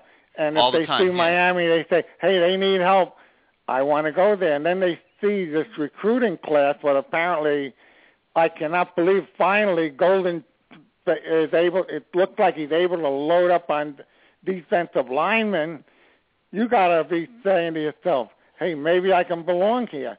The only thing I don't see on the recruiting thing is it seems to be the lack of linebackers being recruited. And then I think for a moment, wait a minute. You know, this Clyde Muhammad, he may end up being an outside linebacker next year, along with the other kid. His name escapes me. They could be very good on the outside, so Miami could go either 3-4, 4-3, or a combination. And these guys, believe me, Muhammad is going to be a very good player. He should have been redshirted, but he's the real deal. So yep, I don't disagree. Great points, Ken. Okay, right, man, thanks a lot for your time again, and let's go Cane. Thanks for calling the show. Great points by Ken tonight from New Jersey. Let's go now to the 352, where you're now live on CaneSport Live. How you doing tonight? What's up, Gary? Doing good. Who's this?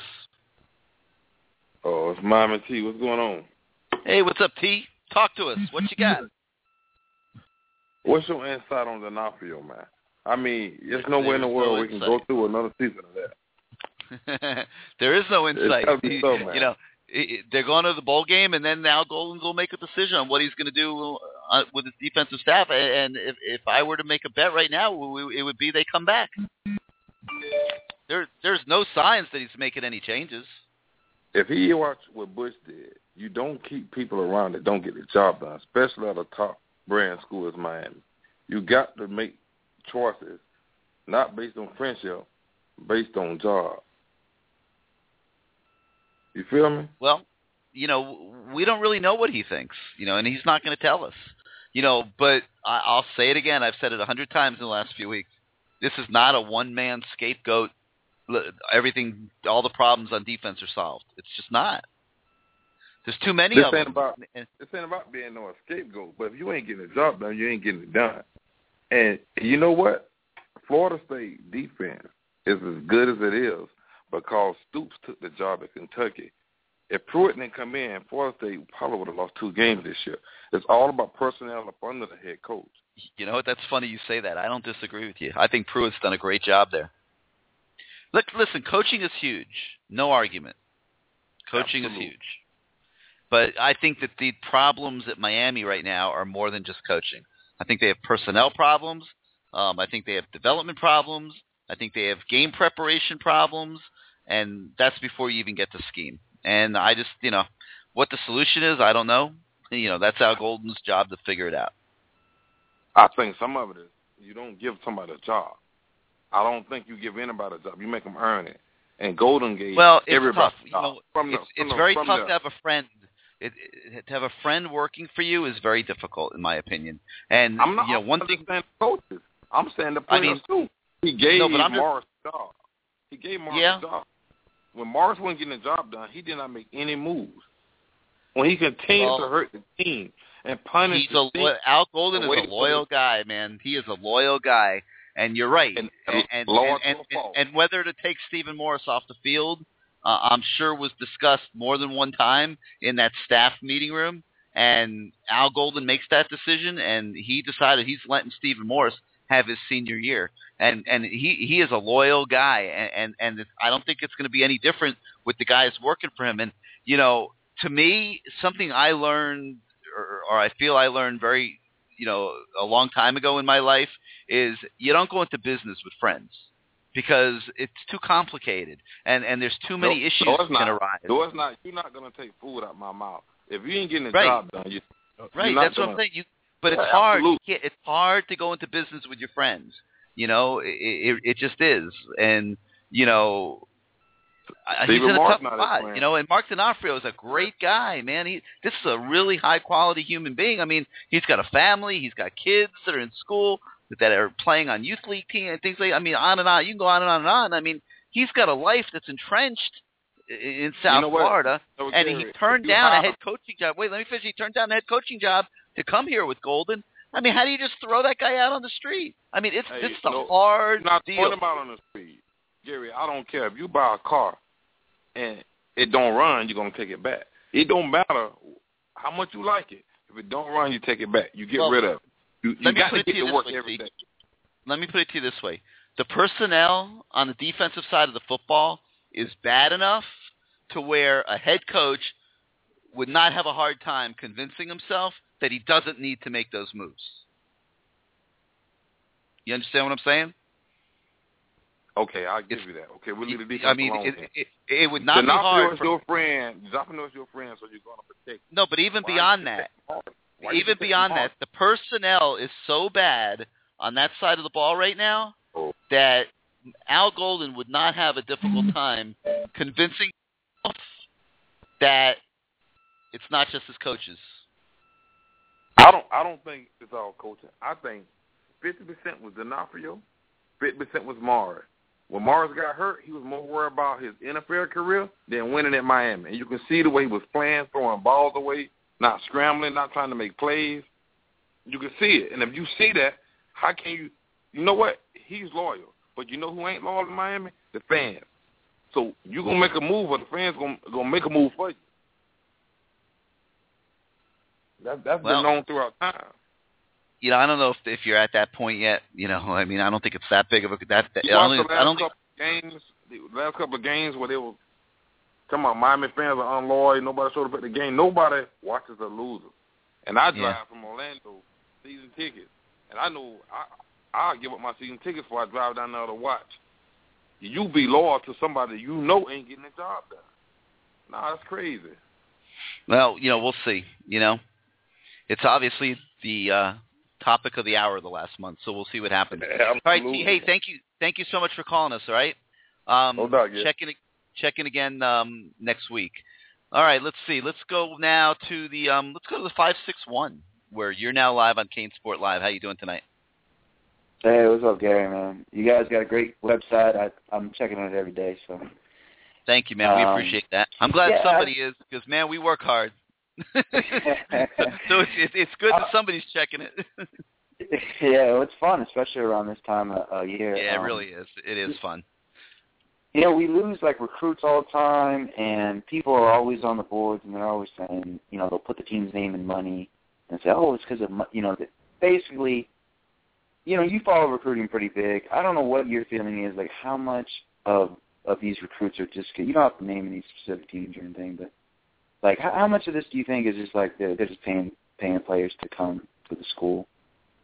I think sometimes that is a factor, but I also think that people in South Florida have a tendency to think that every kid should just they think every kid should just go to Miami just because they're from South Florida, and some of these kids just want to get away, you know. Some of these, you know, sometimes they just want to get out of town and experience something different. So different. What do you, if you had to put like a percentage in it though, like say like high level guys, do you think it's like 50, 60, or maybe even low, like 10%, where it's just straight up, hey, you know, give me a money bag and I'll go, you know? Like what, if you had to put like a percentage? I can't put a percentage on it. I mean, but it's happening in some situations. But I think to say it's happening in all of them is a cop-out. You know, that's not the case. I think in some cases other schools are doing a good job of recruiting. I think in some, you know, the kids just want to get out of town. Yeah, I think so too. I don't think it goes on as much as people are saying. And you know, the other thing I was thinking of is, like I know there's not a whole lot of talent on the defense. There's a lot of talent on the offense. Do you think that Miami is putting? Do you think that they put, like, when they get a really high skill level guy, like say like a Lockhart, remember the receiver, or even like they're bringing in Griffin and who's that other guy? I don't know if they're putting all these high level athletes on defense. Maybe they're trying. Like, who's this guy who's having a bad test score? It's going to come in. Derek Griffin. Oh, no, Derek Griffin's another one. Yeah. But either one of those guys, we have enough tight ends, you know. Like even Derek Griffin would strictly be an offensive guy, but Lockley would go to defense. Yeah, Lockley would probably go to linebacker. Well, they're saying he's going to be like, they're saying he's going to be a tight end. I mean, obviously I don't know for sure he could go either way, but I'm guessing that he would go. Remember the kid from Virginia? Derek Griffin would go to tight end, probably, or receiver. I would put all those freaky big athletes on defense. That's what I would do personally. Well, they got to be able to play defense, you know. Yeah, well, what about Robert Lockhart? But look, they did that with Corn Elder this year. They put Corn Elder on defense. Thank God. That kid's he's dynamic with the ball in defense, you know. But they have other guys. That's a good point. Yeah. Yep. All right. Anything else tonight? No, just leave me on hold because the app's broken. I'll listen to you on the phone. So. All right, man. Thanks for calling. Give us a call again. All right, let's go now to the 850, where you are now live on CaneSport Live. How you doing tonight? You with us? All right, let's go now to the 786, where you're now live on CaneSport Live. How you doing? What's up, Gary? Doing good. Who's this? Gary. Yes, sir. Who's this? This is the subscriber, Dex Mill. You remember me? Yeah, what's up, Dex? What's going on? I got a few topics I want to talk to you about. I'm sure your listeners are going to find this interesting. Since we're playing Louisville coming up in this bowl game, and we got to take down that mountain of a football player named Teddy Bridgewater. Let me tell the fans exactly what happened and why Teddy isn't here. As we all know, Teddy had first committed to Miami when Randy was here. When Randy left, people thought that Teddy said, okay, well, I'm leaving too, but that's not what happened. And this is what happened. When Al Golden came down I think it was about 2 weeks ago, I told you about the running back up in Central Florida on why he left. Golden came down with that hardline stance. And this is what Golden, I quote, this is what he told Teddy. He said, Teddy, you think you can play quarterback for me? Teddy said, yeah. Al said, well, Teddy, I don't think you're tall enough to play quarterback. I don't know why he said that. I don't think you're tall enough to play quarterback. All right, wait, slow down. Stop. No, 1 minute. I'm going to let you go. I'm going to let you continue. No, I'm going to. I just have a quick question. Teddy Bridgewater's isn't he?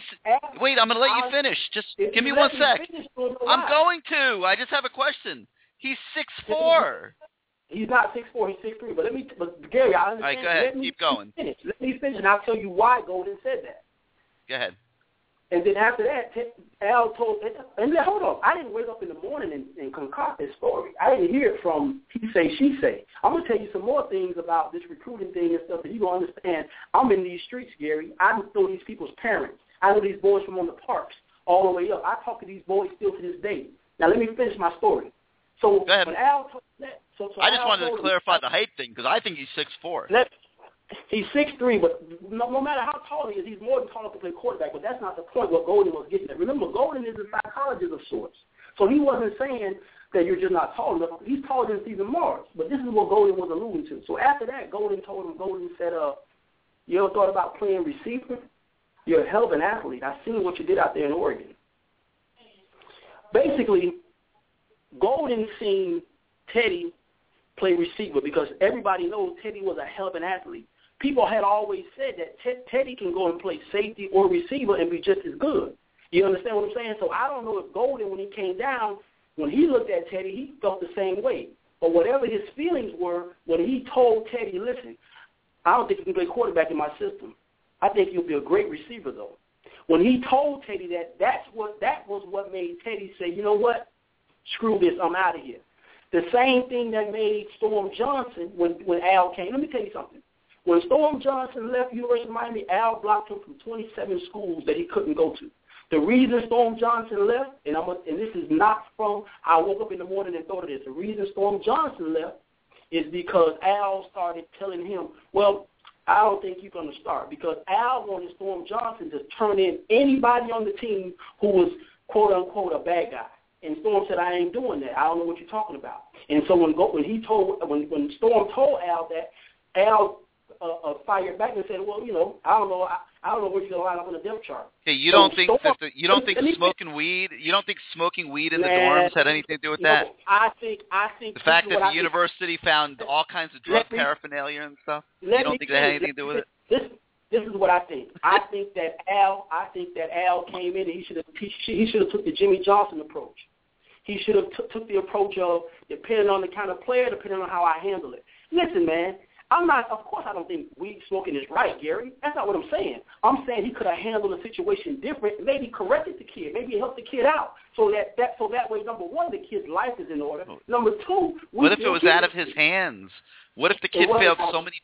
What if he failed so many drug tests that they had to let him go? He did not. He didn't. That's not what happened. I just told you what happened. Now, whether you want to accept it or not, that's up to you, Gary. How do you know how many drug tests he failed or didn't fail? Man, because that's my kid. That's my kid. Storm? Personally. Man. Wait, you're tight. So wait.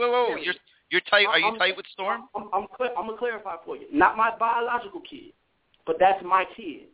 That's my kid. You're tight with him every single day. Every day. I talk to Teddy's mother. I talk to Teddy's mother once a week. Ms. Rose. I talk to Ms. Rose once a week. Hold on, let me tell you another story. Dalvin Cook's grandmother, right? Dalvin Cook's grandmother, I know Kane said Dalvin Cook's grandmother Dalvin wants to go to Dalvin is slightly leaning to Miami. I'll say it's 51-49 Miami. His grandmother is in love with Jimbo Fisher. I said, Miss Betty, why you? I seen her at the Central game this past weekend down there Trash Collar against Mainland. I said, Miss Betty, why do you like Florida State so much? He needs to go to Miami. His brother down there. Miss Betty said, when Jimbo came to my house, Jimbo is the only coach that told Dalvin, I'm not going to promise you that you can start. I'm going to promise you this. If you come to Florida State and you do what I've seen Dalvin can do, then you got a good chance to play. But if you don't do what Dalvin can do, I don't know what to tell you. Miss Betty said that Al sounds like a salesman to her. I'm just throwing out now. This is not, in the indictment on Al Golden on this particular situation. The case with Teddy and Storm is an indictment on Al. And the reason I'm talking about Al is because I told you 2 weeks ago, Gary, Al is a great man. I don't even say great. Al's a good person. I really like Al. I love some of the things he's done. I couldn't stand Randy. I couldn't stand Larry Coker. But I'm going to tell you, Al is not a fit here. And it goes back, now I'm going to tie this thing up and I'm going to hang up. I'm going to tie it up on what I'm talking about. It goes back to the defense. What I mean by that is his philosophy, his way of culture, his way of thinking does not fit Miami. It doesn't make him bad, doesn't make him any less of a coach. It just does not fit. And you have to look at the small things in order to see what the big thing is that's coming. Yeah, I'm going to tell you something. I'm looking at these recruits, Gary. I'm looking at these recruits. This is another thing I want to ask you about. Why are we recruiting the kid out of Alabama when nobody in Alabama is recruiting them like Auburn and Alabama? Why are we recruiting the kid out of Georgia when Georgia Tech, none of those other schools are recruiting them? Why are we recruiting, Dennis Turner when no one is recruiting this kid? Why are we recruiting Jawan Young from Georgia when none of the big schools in the SEC are recruiting them? Why are we recruiting, let me see another one on this list, Cornell Jenkins out of New Jersey when none of the Big Ten or the SEC powers are recruiting them? Why are we bringing in this kid Ryan Lockley as another project, just like the other kid from Virginia, like the kid from Vero Beach? Why did we recruit the big lineman from Ohio when Ohio State didn't offer him? My point is, what does Al want us to be? He wants us to compete with Southern Miss, with South Florida, Central Florida, and then we're trying to run a big boy defense where you have to have monster defensive linemen, monsters, right? And then you have to have big linebackers. Everybody knows our recruiting base doesn't produce that. So why are we recruiting like that? Obviously, they have their reasons for doing it, and they like those kids. I understand what you're saying. I do get. Trust me, I get what you're saying. And you've been around 30 years, Gary. You've been around 30 years, Gary. Stop putting your tail between your legs. No. Slow down. I've been the first one this year to say recruiting selection is part of the problem on defense. They've been picking the wrong players. I'm going to tell you what I thought was so profound. And they can't blame Randy for all of it. No. Randy's out of this thing. I'm going to tell you something that was so profound. And I mentioned this to you a couple of weeks ago when I called you. When Al seen, it was a few weeks back, Al seen Stanford was playing Oregon, and he tweeted he wanted his team to look like that. And I said to myself, wow, how in the hell are you going to get your team to look like that in South Florida? Not impossible, but going to be difficult, very difficult. Why not tweet when Florida State kicking the shit out of Clemson or kicking the shit out of whoever, say, hey, I want my team to look like that? Because that's our recruiting base. Florida State had the number one defense in the country this year, and they ran a 4-3, the same defense Miami's always run. Just don't get it, Gary. All right, look, you make great points. I don't agree with everything you said, but I agree with a lot of what you said. I do think Storm Johnson, did fail more than one drug test, and Gary, and that there was stuff that but Gary, what?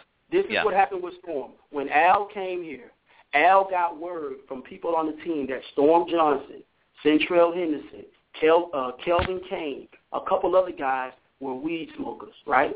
When Al got that word, he was trying to weed out what he thought were the bad apples. Okay, can't. Well, do you blame him? I just said I can't blame him for that, but let me go on. Okay, after that, Al went to Storm, and Al asked Storm if he would basically rat out anybody and everybody that he wanted him to. Storm said, I don't know what you're talking about. Storm had only messed up on one test, but Storm told Al that I'm good to go, I'm clean, I'll do what you asked me to do. But when Al persistently asked Storm to be his police officer, Storm said no. And then Al started playing a little mind games that sometimes college coaches play about playing time. When he started playing that mind game about playing time, Storm's life flashed before his eyes. Storm told me, I'm leaving. I say, no, Storm, please don't leave. Don't leave. Storm talked to his father in Georgia. His father told him not to leave. But Storm told his father in Georgia. He didn't have a choice. They made him leave. Come on, you don't have the whole story. No, they did not make him leave. They wanted, after Storm told Al he was leaving, Al begged him not to leave. And Storm said, I got to stop you now because I don't think you have the whole. You don't listen. I know your intentions are good, but you don't have the whole story. You don't have the whole story. Let me ask you something, Gary. Yeah. Did Al tell you what happened? Did Al tell you personally what happened? I'm not going to get into who told me what. Listen, I just know that Storm Johnson was forced to leave. He was forced to leave Miami. He didn't have a choice. I ain't asking you that, Gary. I'm asking you a question. Did Al personally tell you what happened? No. Storm personally told me what happened. Now, what we but that doesn't mean he's telling you the truth. He ain't got a reason to lie to me. It didn't matter one way or the other. It wasn't no good or bad. It wasn't no bad. All right, who cares? He's been gone for 3 years. Let's not waste any more time talking about Storm Johnson. I'm not hey, Gary, you made great points. Great points. Gary, I'm going to hang up. My point is not Storm. My point is I'm trying to let you understand Al's philosophy, get inside his brain and let you understand he does not fit. He's no different than any head coach. They have their philosophy, and that's what they build their career on, and they're either successful or not. And Al Golden, he's going to year 4. Okay, this is year 4 now next year. Okay? Year 4, and ain't nothing improved. Nothing at all. I'm going to stay on the phone and listen, man. All right, man. Hey, thanks for calling. Give us a call again next week. You made some great points. I don't agree with all of it, but it's, I don't have to. It doesn't matter. That's why we have the show, for everybody to give their opinions. And now let's go to the 305 and get some more opinions. You're now live on CaneSport Live. Hey, Gary. How are you? Doing good. Let me guess. Robert, right? That's me. Wow, my mind's a little boggled after that last call. You got that distinctive voice. I can tell. What's up, man? Is that a good or a bad thing? It's a great thing. All right. Oh, well, I wanted to change it up a little bit. Maybe to the coaching aspect. I think a college football coach could probably be the worst job in America. Not a high-paying job in America. Oh, it is worse than an NFL. Do you agree? Would it be worse than an NFL job? Yeah, it's terrible. It's like they go from one season to the next. They're both a nightmare. Yeah. I mean, how would you like to be Michael Barrow trying to recruit Dalvin Cook and all these kids in Miami and going crazy, and Erman Lane, who's supposed to be your relative, who's giving you a hard. I mean, oh my God. I mean, it's awful. And you know what? As much as I hate Urban Meyer, and it did make my weekend to see him lose Saturday night, he could be one of the smarter guys in America. He left University of Florida, the recruiting aspect of the South, the wild, wild West, trying to keep these kids in order while they're killing people, smoking pot. I mean, with the whole recruiting aspect, gets to go to the Big Ten, gets to deal with kids that are born and raised to love Ohio State. If they're committed, 90% of these kids, 95% of the kids are going to just stay committed to Ohio State. He gets to cherry pick down south. If you watch that game Saturday night, who were their best players? You had Ryan Shazier making plays. You had that guy Howerman making plays. Joey Boza. Not really, no real competition out there, and probably will win the Big Ten if he stays. He's probably not going to stay there 10 years, but will win the Big Ten 8 out of 10 years, and probably will play for a championship.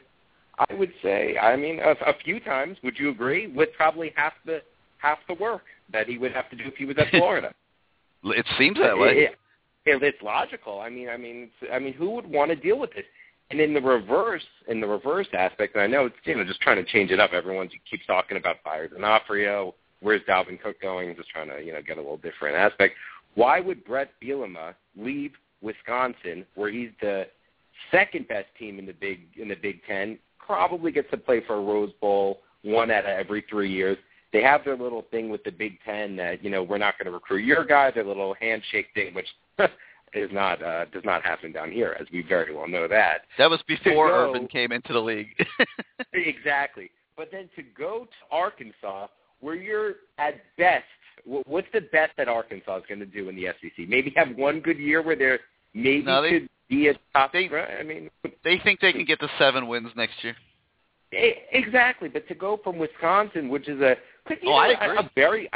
I can't see it. Why would he? Why would you ever do it? What Brett Bielema is going to try to cherry pick Miami? They're 3-star kids, and on the back of Randy Shannon, he's going to be their savior and recruit South Florida. I mean, come on. Denver Kirkland might be a freshman All-American. Denver Kirkland had a great year up there, and so did Alex Collins. Yeah. Right. I'm just saying for the longevity of the job. Why I agree. would you ever Stupidity. do that to yourself? Because you're stupid. People make dumb moves. Just let's see on the recruiting front. If you ever want to hear some Teddy Bridgewater stories, I'm sure we could exchange them another time. I guess I have no insight with Johnny Dixon, but when was the last time a Dwyer kid ever played for Miami? Let's I think that could be a good indicator. Great point. And Dalvin Cooks looks like that's coming down to some type of one of the classic Miami recruiting stories. Maybe could we leave it at that one and call it a good week? Yep, All I right, agree. So Gary, well, just wanted to check in with you. Thanks. Yeah, thanks for checking in. Do it again next week. All right. Always love when you call. See you soon. All right, let's go now to the 813, where you're now live on CaneSport Live. How you doing tonight? Hey, Gary, this is Andre again. I'm supposed to be on hold. Oh, okay. You're back on hold. All right, let's go now to the 850, where you are now live on CaneSport Live. Are you there? All right. Call back. Let's try the I'm having a cross-check here. I got so many people on hold. Let's go 786. You're now live on CaneSport Live. Hey, how you doing? Doing good. Who's this? Joe. What's up, Joe? What you got? I think we'll get it together next year. We'll be ready. A little more experience. Get us a couple of D linemen. Call some plays for the tight end other than the play action bootleg, and we'll be all right. I don't know. It's going to be interesting. I think next year is going to be a little bit of a challenge, but we'll see. We'll see how the team comes together in the spring. Yeah, we really don't need those. We don't need them to take care of business or whatever. We don't really need them back. We need to get us a couple of nice safeties back there to make it happen. A couple of Sean Taylors or whatever, Ed Reed or something. Make it happen. That's about it. All right. That's all you got tonight? Yeah, that's all I got. All right, Joe. Give us a call next week. All right, let's go next to the 850 again. You're now live on CaneSport Live. How you doing tonight? You with us? All right, call back. Next, let's go to the 225, where you're now live on CaneSport Live. You there? Go now to the, let's see, he's already been on. Let's try the 813, where you're now live on CaneSport Live. How you doing tonight? Gary, I'm still on hold. Oh, okay. I'm sorry. I'm getting a little confused. Here from everybody I got on hold. All right, let's take some more inventory. Let's try the 573. You're now live on CaneSport Live. You with us? All right. Let's do the 515. You're now live on CaneSport Live. How you doing? Well, Gary, I wasn't going to talk, but you're kind of struggling here a little bit. I just got so many guys on. No, I got so many guys on hold. I got to keep looking at my list of who's on hold and cross-checking the board. I think the problem is when we call into the show, even though we don't hit one to get put in the queue, it puts us in the queue anyways. All right. Well, we're good. Yeah. Go ahead. What you got tonight? Well, I dialed in a little bit late, but I'm sure you probably already hashed and rehashed the Demetrius Jackson situation. If you haven't, you mind telling us what you think about that? Yeah, I will. I'll give you a quick synopsis. We did talk about it earlier, but I can do it quick. Basically, we spoke to him yesterday morning, and he told us at that time that he was decommitting from Miami. So we reported that, took him off the commit list. My guess is that created a riot, and at some point over the next 12 hours, he had changed his mind and was not going to decommit anymore and was recommitting and was going to shut down his recruitment. So that's where it stands now. He's 100% in the Miami camp. I did also speak to his sister today, who's kind of like trying to help be a mentor to him and help him through this process. And she basically echoed what he said, that this is it, that he's not going to be taking any more visits, not going to be doing any more recruiting calls or anything like that. He's going to Miami. So that's where it stands. Awesome. What about Chad Thomas? Do we have anything to worry about with him and his visits? Well, I think that all the biggies are still coming after him. So I think, as they should. He's a great player, and but I would say, yeah, you do have something to worry about. Anytime a kid is taking visits and is still in play, you have something to worry about. And, I think Miami will continue to do their due diligence there, and they'll, and hopefully at the end of the day they'll be fine. But when kids are taking visits and talking to other schools, yes, you always have something to worry about. Chad Thomas is just a good enough player and a high-profile enough recruit that he can get away with that. Some of them can't. I wouldn't suggest Nigel Bethel. I wouldn't recommend Nigel Bethel keep doing it. Let's put it that way. I hear what you're saying. No need to go further on that one. Last question, then you can put me on hold. I saw Trent Harris signed his papers today. He wasn't somebody that you guys had on the list as an EE. Is that a bit of a surprise? I don't know. Let me pull my EE list. There's so many of them. I got to refer to my notes here as to whether or not we expected him to be an EE or not. No, you're right. We weren't sure on that one. So if you're telling me he signed his papers, that must mean he's going to be an EE, right? Yeah, well, that's the great thing. Maybe a little bit of an overlooked thing with those signing papers.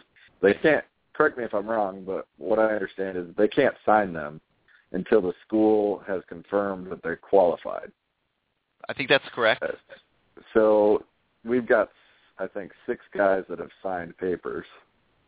To me, that means we got 6 guys of the 9 that, are confirmed EEs that are qualified, which is a great thing given our issue with getting guys qualified lately. Mm-hmm. That's positive. The more guys you can get in early, the better. All right. That's all I had. All right, man. Thanks for calling. I will. Give us a shout next week. Let's go to the 786, where you are now live on CaneSport Live. How you doing tonight? Gary, how you doing, man? Doing good. Who's this? All right, this is Pete. I called you last week, bro. Hey, listen, what's up, Pete? Gary, you're a little sharper than that. If you believe anything that Storm Johnson, so-called expert / wannabe street agent, had to tell you, I got some swamp land out there to sell you, man. I didn't believe any of it. What you should have asked him, was he the same street agent that dropped the dime on Bobby Washington when Bobby Washington was going to the U, but they snitched on him and said he had somebody to take his SATs. That's what you should have got. You should have asked him and seen what his response is. I know his voice. I know who he is. He's a fraud, man. You understand what I'm saying? That's the problem with this Miami recruiting stuff. Everybody want to be everybody. Everybody claim they know everybody. Leave this thing to these kids. Let these kids have their time in the sun to do. Gary, I'm a 1992 graduate of Miami Palmetto, okay? I was part of the class that put Miami Palmetto back on the map. I came out with Rohan Marley, Gary L. Banks, Alan Campos, and a few other guys that went D1 from our school. I know a lot of these cats here in the mix, Gary. By the way, I ended up going to IUP, Indiana University of Pennsylvania, class of 96. I was recruited by Dennis Erickson, but I didn't qualify. So instead of me and Tony Gator made a pact that we were going to go to school together. But I didn't want to go to L.A. to junior college, so I ended up going to sign with the number at the time was the number one D2 school in the country. And Tony Gator ended up going to L.A. and he ended up coming back to UM 2 years later. That was my best friend in high school, even though he went to Killian. I went to Palmetto. But yeah, that's what irks me. I was not planning on calling you tonight, but when I heard this guy on the air and he talking that he know. Now let me ask you one question: how could he be Storm Johnson's dad? He here in Miami, Storm Johnson from Georgia. No, he said he didn't mean. No, he said he didn't mean like his biological Gary, dad. I was screaming so hard on the phone, I'm pretty sure you heard me. No, I thought he made a few good points, but he wasn't right on a lot of what he was saying. But you know, but I got his point. I got some of his points where he went to talking recruiting as far as we recruiting kids out of state that aren't being recruited by the college, and I can understand that. But when he go to talking about he spoke to this person grandma and this person aunt, come on, man, this the same wannabe street agent that got them boys from Killian, Bobby Washington, and all them jammed up. You know, I don't want to call no more names because that same person was trying to sue Joe Rose show in the morning for putting him out there. Them guys are street angels, man, and you don't need to be bringing that type of foolishness. You trying to tell him Storm Johnson failed the test, but he couldn't understand that. He said he talked personally to Storm. Oh, my God. But anyway, I just want to call him, man. I really don't have much. I enjoyed the show, but Gary, lately it's been so much negativity. I can understand it, but these people need to get it through their heads. Coach D is not going nowhere. I don't understand that. You try to explain it to him. Coach D is not going nowhere. Get him there. We don't know that. We don't know that for sure. You know, we don't know. Well, I know one thing. He's not going to be scapegoated. He's not getting scapegoated. I feel pretty sure of that. Right, and he's not going to go nowhere this year, I can say. Now, Gary, with the names that you rattled off, some of those big-time D linemen, if they have to come into school, and some of them start to be put in the lineup, and we still have the same problem, then of course. But let me tell you something. I'm going to hang up real quick. I'm going to get off the phone, Gary. Desmond Howard was on Joe Rose' show today. He made a very valid point. Joe Rose clearly asked him, what's the difference between Miami right now and Florida State now? So what Desmond did was basically compare the 2001 Canes to the 2013 Florida State. And what he emphasized, Gary, they have difference makers on every level on defense, which makes sense. We don't have a difference maker in the secondary.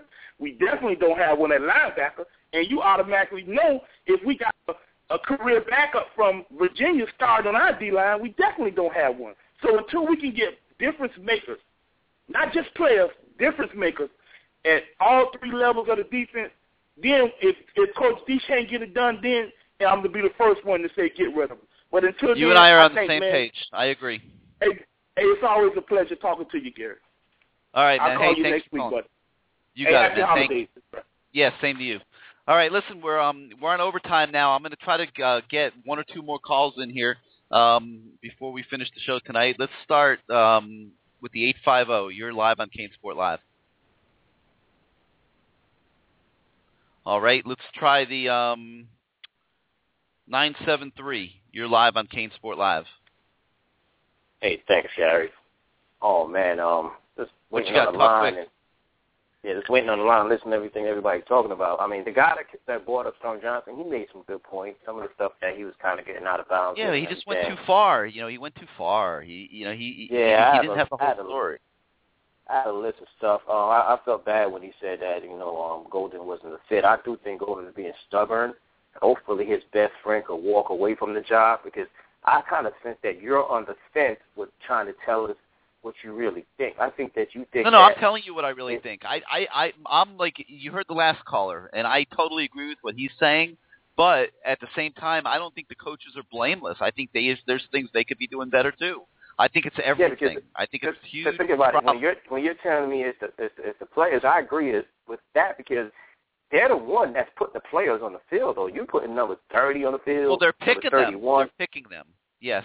Exactly. And you're bringing them to camp, and you're the one that's selecting. You got guys that you have selected out of your camp, and they're not even seeing the field at all. They're not touching the field at all. We couldn't put our safeties in for number 30, for number 22, And these are guys that you brought into the program. You came and put some of your defensive ends in the game, and these are guys that you brought into the program. But I want to make a couple quick points. I'm a big Golden fan, but I think he made a mistake this year in the middle of the season when he came out and called out Kevin Golston and saying that he wasn't working hard. Because I think that put a big downer on the entire fan base about what this kid. Remember, this was a kid that we went up to really hard. We recruited. Well, they were just trying to light a little fire under him. You know, they're just trying to light a fire. I think it was kind of like a calculated mistake because now everybody, the fan base, is thinking that this kid is no good. We're already talking about a kid that's come from California, which I think is a good quarterback, and we're talking about he should be the one to come in and replace Williams or battle Williams. Golston, I think he's a good quarterback. I think he should get his shot. I just think it was a little bit of a mistake to kind of like put it out there that he wasn't doing the job. Yeah, I mean, probably didn't need to say it. Probably wishes he had. Let me get a couple things in because I know we're doing this quick. Do it fast. ATC, Gary, I've been calling you on probably 3 or 4 out of the weeks that you've been on, and I'm gonna tell you right now, you heard me speak like this before. I am not rooting for Florida State. It's not going to make the ACC look any better. I'm a Miami fan, and all this talk about we should be rooting for the ACC and Florida State. That's not happening on any level with me. One last thing, Stephen Morris. I think this year his play was horrible, and I think he hurt his shot. What you think? The All-Star game that he's going to play in, I think the fact that he didn't make the Senior Bowl, I think that's going to cost him at least. I think he fell into the 5th round. I agree. The fact that he's playing, I think that and he started the year in the 2nd or 3rd and dropped to the 5th. Yeah, one last thing. You might not agree with me on this, but I'm gonna say it. There's a lot of reasons why Florida State and your Louisville is good. They got a lot of the players that should. Everybody can't come to Miami, but 3 out of the 4 guys should be on Miami.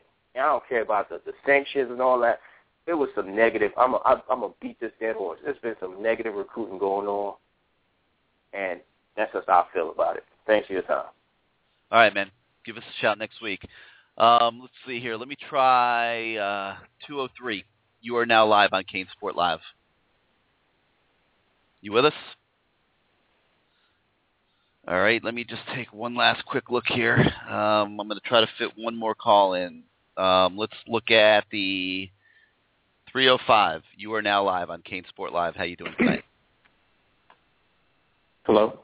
Yeah, you with us? Yeah. Go ahead. What you got? Is Brad Kaya going to be an early commit? You mean an early entry? He's trying. He's trying hard. They've never had one at his school. I'm not sure what he has to get done to be able to accomplish that, but he's trying. Yeah, that's what I've heard too. Yep. All right, anything else? No, that's it. Thank you. All right, man. Give us a call next week. Let's try the 225. You're now live on CaneSport Live. How you doing tonight? Hey, Gary. Yes, sir.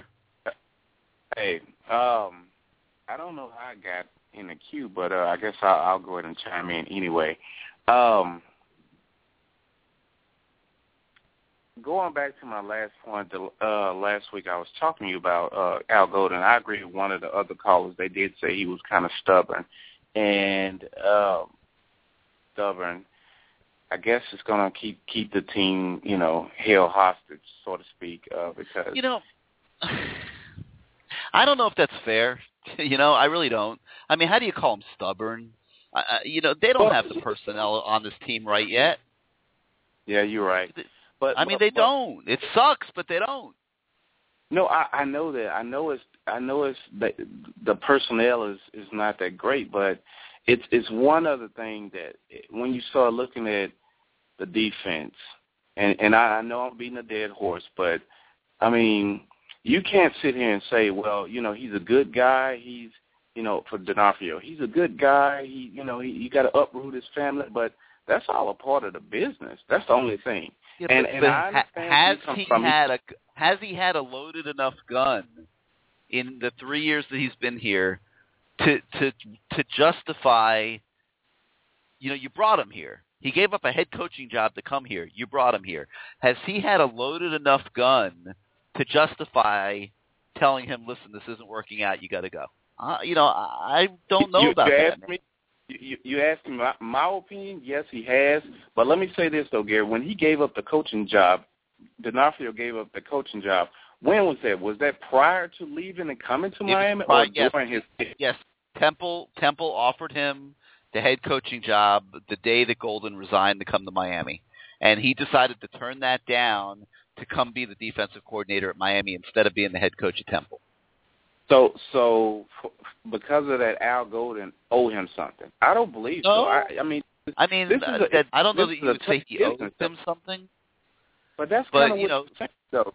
It's kind of like you're in the trenches together. You're fighting the Russians and you're in the trenches together, and they've got drones and you've got pistols, and you're kind of waiting till your drones show up so that you can be on a level playing field with those guys. I mean.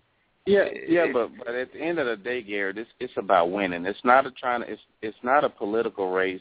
You're not trying to build, friendships here. I mean, you are, but you're not. Right, but replacing one guy is not going to fix it. I'm telling you. No. That's not what I'm saying. I'm not saying just replace one guy, because I think they should get rid of probably all of them for the most part, because when and this is my all or nothing. Let me say this. And I don't want to see. You think I want to see Michael Barrow lose his job? Are you kidding me? But I don't. I think it's all or nothing. I mean, I think if you really have a problem, then it's a staff problem, and then you need to bring in a new guy and let him pick his guys and see if he can do better. It is. It's across the board. But the thing is, and I got to use Nick Saban because that's the bar. He set the bar already. So let me say this. If there's a problem, Nick Saban is going to get rid of his so-called buddy. Well, first of all, he's not going to be his buddy. But if he was his buddy, he's going to get rid of him. I'm sorry, that we're friends and I got to let you go, because if you're going to give up 500 yards every week, I'm sorry. Well, somebody has to go. Well, Nick Saban doesn't hire his friends. You don't hire your friends. All that does is create problems for you.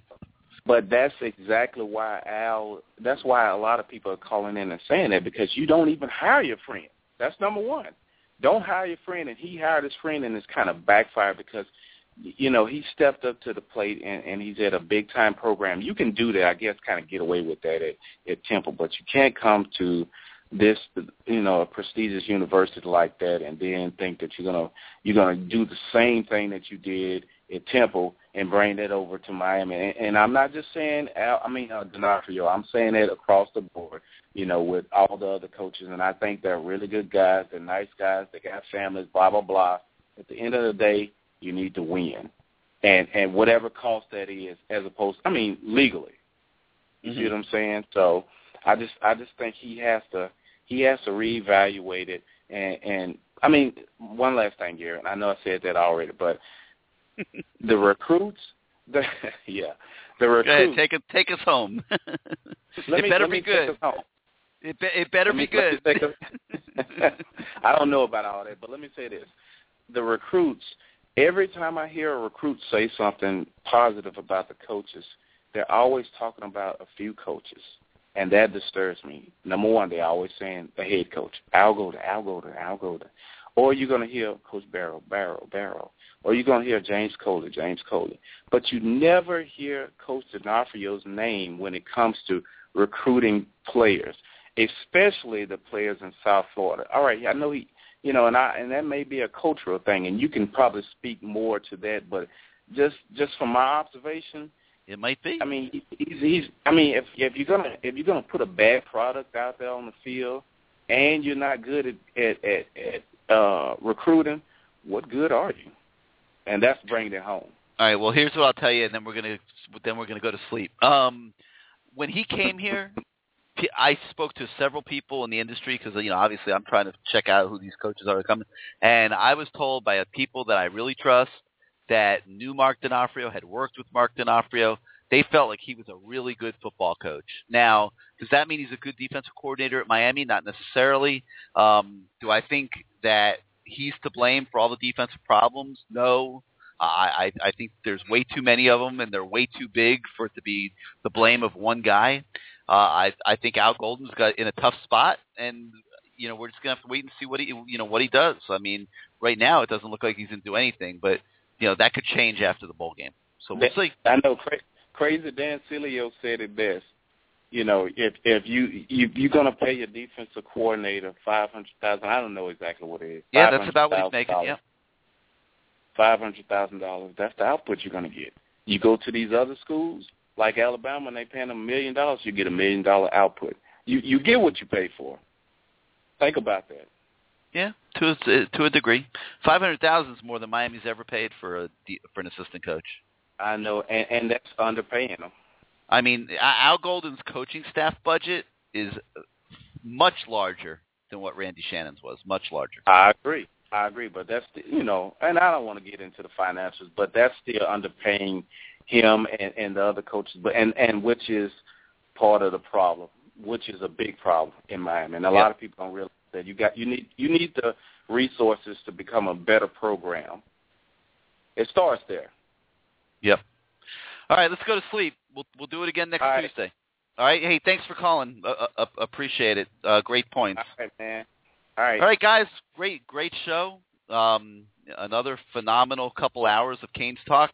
We will have another show next Tuesday night. We'll continue it then. In the meantime, we'll see what happens in some of these recruiting battles going on. And I'm going to say goodnight to you and go Canes.